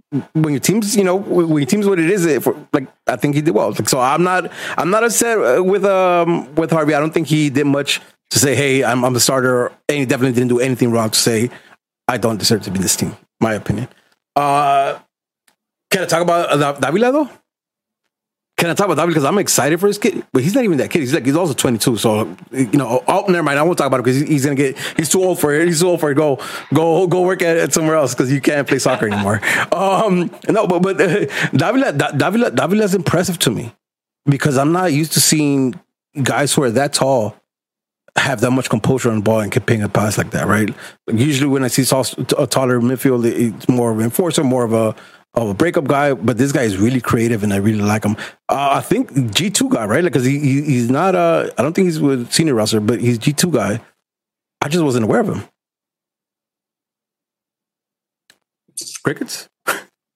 Listen, you're talking about G2. The only way that I know about G2 is if you're online trying to talk and have a G1, a first team spot. You know what? Well, G2 he wasn't. They've been playing so much better. Yeah, for sure. This is how I know about some of the guys that we talked about, which so I've had the fucking love for Perez now for a while. You know what, Rudy? Maybe I'm just not as excited for Davila as you are. Same. I see. Interesting. I see the things that you're saying. I'm just more hyped over Saldana, bro, and Me that's too. He's nice. That's where I get that it's Davila had that nice, cute little turn and all that shit, but No, I just don't think he was. To me, he wasn't impactful. No, I don't think he was impactful at least not to the degree. You know what? Saldana just stood out to me a lot more than Davila did. Saldana, to me, if we talk about excited, we'll just watch G2 games just for him next year, guaranteed. Just to watch Saldana. Because my man's is making a case to be in the main squad as backup to whomever the fuck is going to be playing creative. Because not only is he doing the simple things, calm, composed, the center midfield role, he's also dropping dimes. Like, he's... bro, I only see... And listen, I'm not saying he's world class, but he's world class, bro. With his dimes, his crosses, they're all on point. My son knows a little jiggle, but right now I'm actually being a little serious. I can't think of one single long cross or dime that he's put that he's missed. They've all been spot on. The switches, yes, his ideas rotate the ball, like everything that he's doing is simple, but it's spot on, bro. And I think I'm in love. And that's what tripped me out right now, right? Because everything you're talking about Cuevas? Yeah, that's what we're talking about, right? What are we talking about? Danya, bro. All right, whatever. Who are we talking about? Danya, yeah. That's exactly why I like this kid Davila, right? I get the turn. The turn was nice or whatever, but where he plays, the position he plays, and in his touch and his vision is what I really like about this kid, right? This kid, like, you're talking about dimes. That's exactly why I like him. This kid, not only is it like the through ball, but it's also the cross and it's also the composure. Like, again, I'm not saying like my guy's better than your guy. That's not what I'm saying. But I'm saying like I'll say my guy's better than your guy. That's the fuck I'm saying. Okay, whatever. For me, is I've seen Saldana do it constantly for 3 games, and I've only seen Davila stand out in this last one. Well, I think we're missing it. I think we're.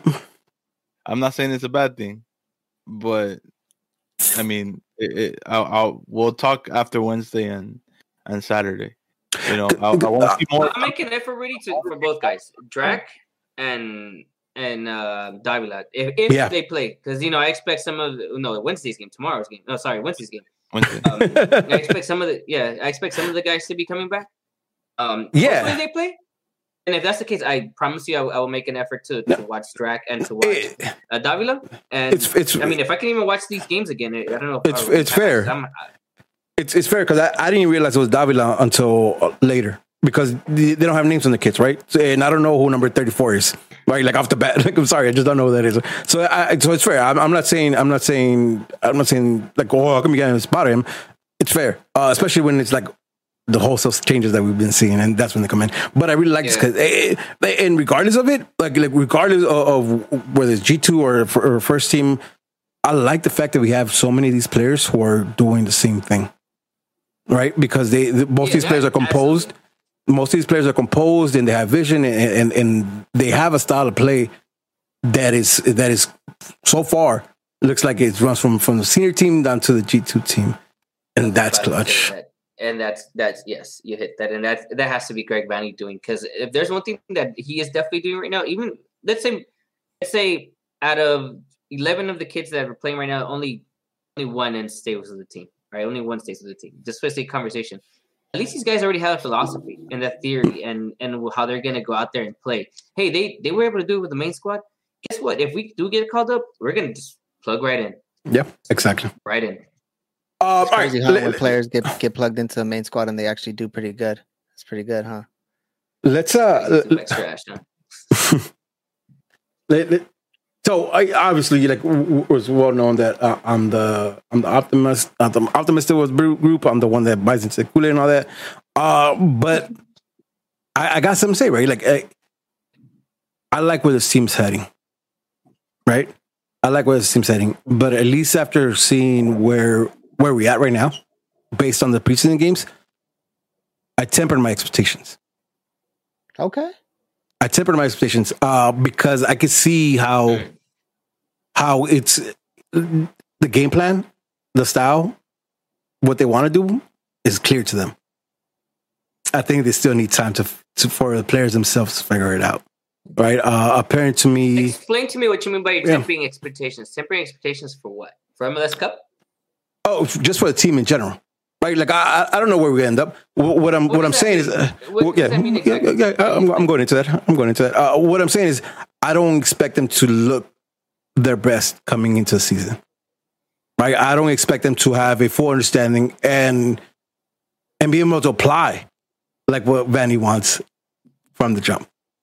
Right? Like, and it might not even be the season, to be straight up with you, right? Because we haven't seen like who's coming in, so it might not be the season. So I temper my position at that point where like I see where they're heading, but I don't think the destination is as close as I thought it was before we start seeing these preseason games. I've seen these preseason games, and again, fair. Like there's a lot of players missing, so that I could be incorrect, but I think like there's progress. Like the progress is there. It's just not going to be an immediate response to it. It's not going to be immediate. We're now a title contending team. Right, where I think we have to grow into it, and I'm okay with that. Like I'm okay with this.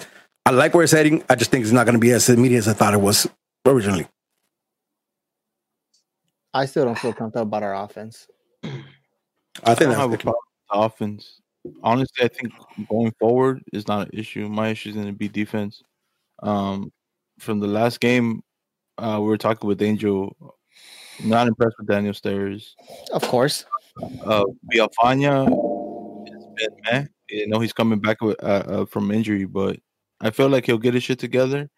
I'm still not sure what that's going to look like when he's fully ready, but so far it's whatever to me.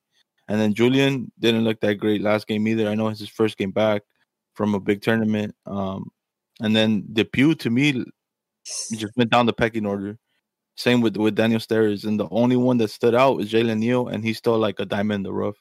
So we'll see what the next couple games with the new CBs. But the goalkeeper were straight, but defense is still a concern for me. We're gonna be drinking Guinness all season long because of my boy. No. Boy. Listen, I'd say this, right. I don't think you're wrong, but it's even at its current state, I think it's better than it was last year or the season prior to that, right? It is. You know why? Because better goalkeeper, I don't think that's just. That's I don't think better goalkeeper. That's a no-brainer. That's a no-brainer, right? But even at that, I'm telling you, like Casey took a wonder goal to get a goal in this, right? And I'm not saying like Steres and Jalen like stopped everything, but I'm telling you, there's a shape there. There's more of a shape than it has been in the last couple of years, right? So yeah, I think you're right. I think especially if you plug in Granzer and maybe you plug in Kevin, right? Like these players start coming in, and now we have different look there. You plug in Victor Vasquez. I'm just kidding.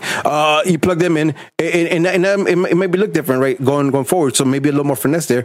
I think the back line, you spot on, right? We're banking on my boy Williams to be it, right? To be the guy who's going to come in. That's not for sure, but we're banking on that. And then people maybe the Steres, maybe the Pew. Hey, maybe Jalen, like you know what I mean? Like is that thing. But and that's why I also think my temporary station, because I think it's gonna be a process, and maybe the backline is not figured out this year. But So that makes it a lot easier next year, though, right? Yeah. Question: What's your start to CBs when healthy? I don't know. That's not fair to say though, because we haven't seen Derek Williams. We haven't seen people. I haven't seen people. I've seen Derek Williams, right? So I don't know. What you already seen though? No. I'm not taking shit from last year or the year before that. Sorry, I'm not taking anything from last year or the year before that, right? Because it seemed like we didn't know what the fuck we wanted to do. So no, I don't know. Depew this season. I mean, this preseason. He's not a starter. I could tell you that. I don't think it's gonna be Stairs Depew starting. Right? I don't know if it's Stairs Williams. I don't know if it's People Williams. I don't know if it's People Stairs. People Depew Williams Depew. Like it's a combination. I don't know who it is, so I can't tell you who it is. I'm comfortable saying it's not gonna be Stairs and Depew. I'm comfortable with that because that's not working. Or hadn't worked. All right. I'm with Rudy and Mas on this, just because. Listen, Eric Williams could be good. Don't know yet. People. Yeah. I understand the expectations, and I love People. Right, him and I are homies. Right, everybody knows this. It's no secret. We're tight as fuck. on the real though, you know he can be good, right? And that's where the difference is between him and Stairs. I understand that he hasn't had the best tenure with the Galaxy. Absolutely. The difference is that we've seen People actually be a good player, whereas Stairs has never been a good player. Right? So all it takes is just People to listen, and he doesn't have to be the fastest. He doesn't have to be the sharpest. He has to be the smartest. Right? Especially when you have all that space and you're observing the game, and you have the soccer IQ that he's supposed to have as center back. He just has to play smart. If he can play smart people, and with that IQ that he's supposed to have and that experience that he's supposed to have, he can be 75% of what he used to be. That's already an upgrade of what he has been. And if Derek Williams ends up being this stud muffin that Greg Vanney thinks he is, listen, I'd be lying if I said I'd watch him. I've never seen him before. I don't know shit about him apart from the highlights. Right? I watched Ireland play before, and I can tell you I don't remember watching him. I don't remember. So I'm with you guys. Jonathan Bond has already done everything, not everything, but he's done enough to at least be like, yo, there's an upgrade in goalkeeping. Even with Klinsmann, there's an upgrade as opposed to David Bingham. Right? I have with you guys in the offense and and everything you guys said about the offense. It's so that what's our center back pairing going to be? I mean, someone mentioned earlier in the chat, do we spend DP money on center back? It's got me wondering right now. I can tell you that it has me wondering right now because we don't have a guarantee or an absolute what's yeah. Well, and Williams, and we have to see People together. Yeah. Again, and you know what the thing is, right? Like again, I don't think we're gonna be all guns blazing as the season starts, but you can already see improvement in team shape. You can already see improvement in the style they want to play, tweaks here and there, and we're missing players, right? Like a lot of them, right? We yet to see Leggett in a preseason match. We yet to see Jonah in a preseason match. We yet to see Vasquez now that he's in camp. We yet to see Grand Sir, right? Kevin Carabal, he's coming in, whatever the fuck it is. He's coming in. Like all these are unknowns. Williams is unknown. People's unknowns right now too. Like that's 7 players I just named that are unknown for us right now. That are going to be in the senior roster. It's early. It's really early. It's really early. But I'm okay with what I'm seeing. I'm okay with the progress I'm seeing. I just hope everybody else just kind of, because 7 players. I hope they all just kind of mesh in right where we need to go. That took a long ass time. It took 2 hours. Just so you know, we lost. Yeah, we covered 2 games. 1-0 loss to KC. Not upset about the loss. Kind of upset the fact that we didn't score. Final thoughts on this, boys? Preseason, baby. Somebody? Nobody? Okay. Everybody at the same time? Preseason. Yeah. I think we said everything we had to say. Zoom back out. Give Augie Williams 90 minutes next game. Yeah, or give him the top 45. You know, give him the first 45, right? Like let him. Or how about you game. put him in when Zubek's not playing all white? Like, come on, like, fuck. Get a man break. All right, George, we have any questions? Yes, sir. Let's hit the questions so we get out of here. All right. First question comes from Glenn with one N. How do we feel about sending players back or even for the first time to G2 if they're having a bad run or form? I'll say this, right? I think if you're sending them back to G2, you're sending them to kind of finish out the contract and then you're moving them, right? Because if it's a funnel to get players up to the first team, there's no reason to be an inverted funnel and sending players back. So if you're sending them back, you're sending them back to get to finish out the contract because you can't move them, right? You can't necessarily move them right away. So you send them out, finish contract, and then you're off with them. I think if you're out of shape, you come back from injury. Some of our players getting loaned. I know we don't use the loaning thing as much, but we should. I mean, with some of these players, you have teams like Austin coming into the fold. You can loan a player out there, one or two, see what happens as an option. Yeah, and again, right? Like I think younger players, I think that'd be a dope move, right? And I think G2 should be used also for like returning players from injuries, especially for long injuries, right? You want to give them a good run, some actual competitive minutes, put them in G2. But I don't think it should be, you're a bad run, go get your form in G2. I don't think that should be the answer for us.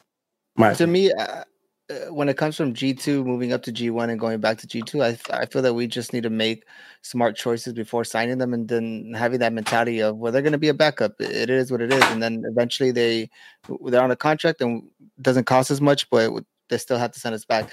That kind of took us away from actually going out and finding a backup that might not be so expensive, but is an okay backup. But then that's a double-edged sword because then we have the contract that we have to run out. So I see both sides of it. No. Masa?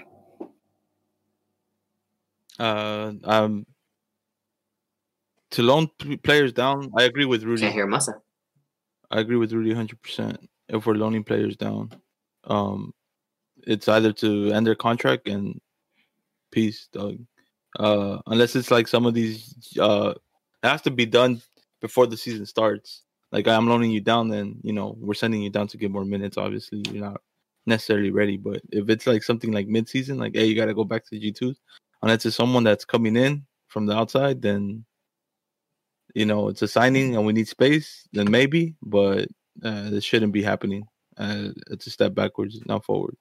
Like Drag is somebody who I would not mind seeing get set down to G2, right? Because I was telling Angel that, like, I'm thinking he's a G2 player because he's good. He needs some finessing. He needs some time, and he's not getting it with the first team, right? Send off second team and finesse some more. That's what I would like. Angel, got anything else to wrap it up? It's not coming through my end, so I don't know what the hell he said. He. How you gonna answer when he said your audio's not coming through? He pretty much, yeah. You're hearing the pod. You're hearing the pod. You're hearing the pod. You're hearing the pod. All right. Next question. Chris says, rate Augustine Williams. Has he shown enough to make it to the first team? Yeah, we just talked about him for like 10 minutes. 0. Absolutely not. But I'm also taking a sample size of a combined 45 minutes. Maybe more. With chances, though, it's really been only like 45. My opinion. Yeah, but then there's going to be games where he's not even involved into the game and he has to do something to play the ball around him. Yeah, I agree. Timmy says, why couldn't we put away our chances on Saturday? Because Augie Williams is a striker. Because Augie sucks. Chicha is a striker too. Because Sasha couldn't put it in. Well, we knew that though. But Sasha? That's like, come on, it didn't want to go in for us, which is unfortunate. All right.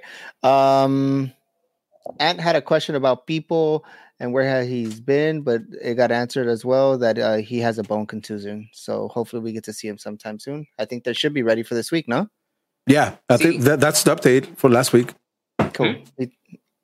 G-Man wants to know, I know that preseason doesn't matter.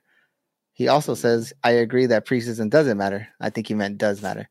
However, do you wish the Galaxy were playing a little better? Do we wish that we're winning games or scoring more goals? Listen, the Raiders go undefeated in the preseason. Why you gotta go there? Dog? That's funny. I'm with George on that one. George is right as fuck. No, you know what? Go for it, George. Go. All right. The winning, don't really care. Scoring goals, that's what I want to see. I want to see them scoring goals, man. Like the chances we had on Saturday, I want them to go in. I want them to create something out of nothing. Like, I need those chances. I don't really care about the scoreline, but just get those chances in, man. Like, when you have chances, put them in, because we need that. We need that firing all cylinders, right? If we're not going to be, 100% in sync with what Vanny wants to do, we want to at least make sure that our strikers are scoring goals or our second players are scoring goals. I think what I was going to say, and we addressed this, I think, 2 pods ago, that the first game was a bit of an indication, right? Because we had whatever players were available then of the starting squad actually playing. Whereas since then, we've seen either a combination of or a heavy grouping of, Galaxy 2 players and trialists. So when we're watching those players, we're not looking at score lines. We're not looking at that. That's not important. What we're looking at is, well, which one of these guys stands out? Which one of these guys could make a push for the main roster? Which one of these guys can make, like the trialists, can they get their chance at G2? And what are we seeing from these guys? Are they following the philosophy that Greg Vanney is trying to instill? Are they listening to what he's saying? Are they following all the coaches? How are they playing in sync? What are you seeing from these kids? Because a lot of these games have been kids. We've been talking now two podcasts in a row about the kids or the trialists. Well, we say the kids, but obviously the guys that are not the senior roster of being senior roster. Right, we're talking about the guys that are on these outskirts of being in the senior roster. That's what we're looking at, and we've seen. Just to be clear, it's not a shot. But if you haven't caught the last episode and what we talked about here as an entirety, listen to them again, because we've been talking about these guys. We haven't necessarily been talking about. Yes, we've talked about Chicharito, about his movement in the box, and looks like he's been on Herbalife. Right? But we haven't been talking about Lletget. We haven't been talking about Jonathan. We haven't been talking about. Actually, we have talked about Jonathan Bond, so that's good there. But we haven't talked about our what we think might be our 2 CBs. We haven't really talked about Victor Vasquez, and we've talked about them, but not actually on the field. Even Villafaña and Araujo, we can talk about, but what have we really seen from Villafaña and Araujo? Not much, because they really haven't played enough, right? So those guys, I think, from this week as of Wednesday moving forward, I think is a better indication. But even then, temper what you see, because you're going to see Grandsir for the first time. You're going to see Cabral at some point for the first time with this team. So even that, once they start playing, like Rudy said, that's why I think I agree with your temper expectations from the first few games of the regular season, because it's going to take time for all these guys to really adjust and become a cohesive unit. Well, you know what? It just kind of emphasize what you were saying. Like, I'm not mad at being excited about these young kids, though. Right? I'm not mad at that. Like, yes. I'm genuinely excited. I'm genuinely excited by a lot of these kids, man. Like they're bringing something that's a little different. They're bringing a lot more flavor to the game, right? Like, where it's not as stale. Like, they're trying different things. I'm excited about that. Like, so yes, it's been a couple L's, but there's a lot I take from there, right? Especially like maybe not for this season, maybe for the next season, maybe for a few years down the line. But there's a lot of prospects that I'm excited about. And remember, Galaxy is not just the main roster. Right, it's also what the future is, because we're here for the long haul. All right. Last question comes from Danger. So far, the team is incomplete. Several players injured, and combined with international duty, it will be hard to field a consistent lineup all season. Vanney is big on chemistry and continuity. How will this affect us? Is it just a building year / development year? Is it though? Because okay, fine. What players are actually going to be gone this summer? The next players, probably Jonah and Lletget, Gold Cup. Efra, just say Efra too. Right, Jonathan, Efra, but we're not losing much. Efra going Jonathan, anyway. And potentially Efra. So Masa said Efra, Lletget, and Jonah. That's what we're looking at. Okay. So that's just 3. Listen, I understand. People, key pieces. People, maybe. But I generally think that other teams may lose more in those time periods than we will. Oh, but going back to the question, like the one thing we've seen, like it doesn't matter who's been playing, is that they're all attacking the ball the same way. They're all trying to defend the same way. They're all trying to do similar things to what the other players are doing, right? Like, I know each player has their individual takes and the way they play, but they're all trying to strive for the same thing, which is what we want to see, right? Which is why when those 3 players go out, the next 3 players that plug in, maybe not the same skill set, but they will have the same intentions. We'll see less of a fucking of a hurt when that happens, right? Whereas before, like, we had players that were doing just their specific thing, so when they were gone, like, it hurt, right? Because we no longer have the speedy guy, or we no longer have like the guy's going to crash the midfield and win the ball back first. Like I think that's a good thing we see right now is that all these players have the same intention. So as I think George said earlier, like it should be easier to plug and play. All that shit. All right. It's been a long one. I appreciate you guys still here on YouTube. I really, really appreciate you for fucking with us for this long. For other listeners, I hope you listen to it, even if it's three car drives. I appreciate fucking with us. Make sure to follow us on socials. Make sure you follow us on YouTube. Before we cancel this out, I heard you're the dueño of the McDonald's. Oh, that. Have you seen it? That's fucked up. Yeah, that's fucked up. Yeah, I didn't like it. Oh. I didn't like it, but that's on me. I didn't like it, but that's on me. All right. Can I say something? Can I say something? Can I close it out? Go ahead. All right. Follow us on socials, SFTS96 on Twitter, FSTS_podcast on Instagram, SFTS Straight from the Stands on YouTube. With that being said, it's another episode of Straight from the Stands. I'm Smarts on Twitch, I'm Smarts on Twitter, I'm Smarts on the gram. Jay Undefeated 7, 10-piece chicken nuggets, large, orange high C. 803691 only on Instagram. So bad. Peace, love, and Jesus. Peace, y'all. Have a great night. Thanks for fucking with us. ¿Qué más se vaya?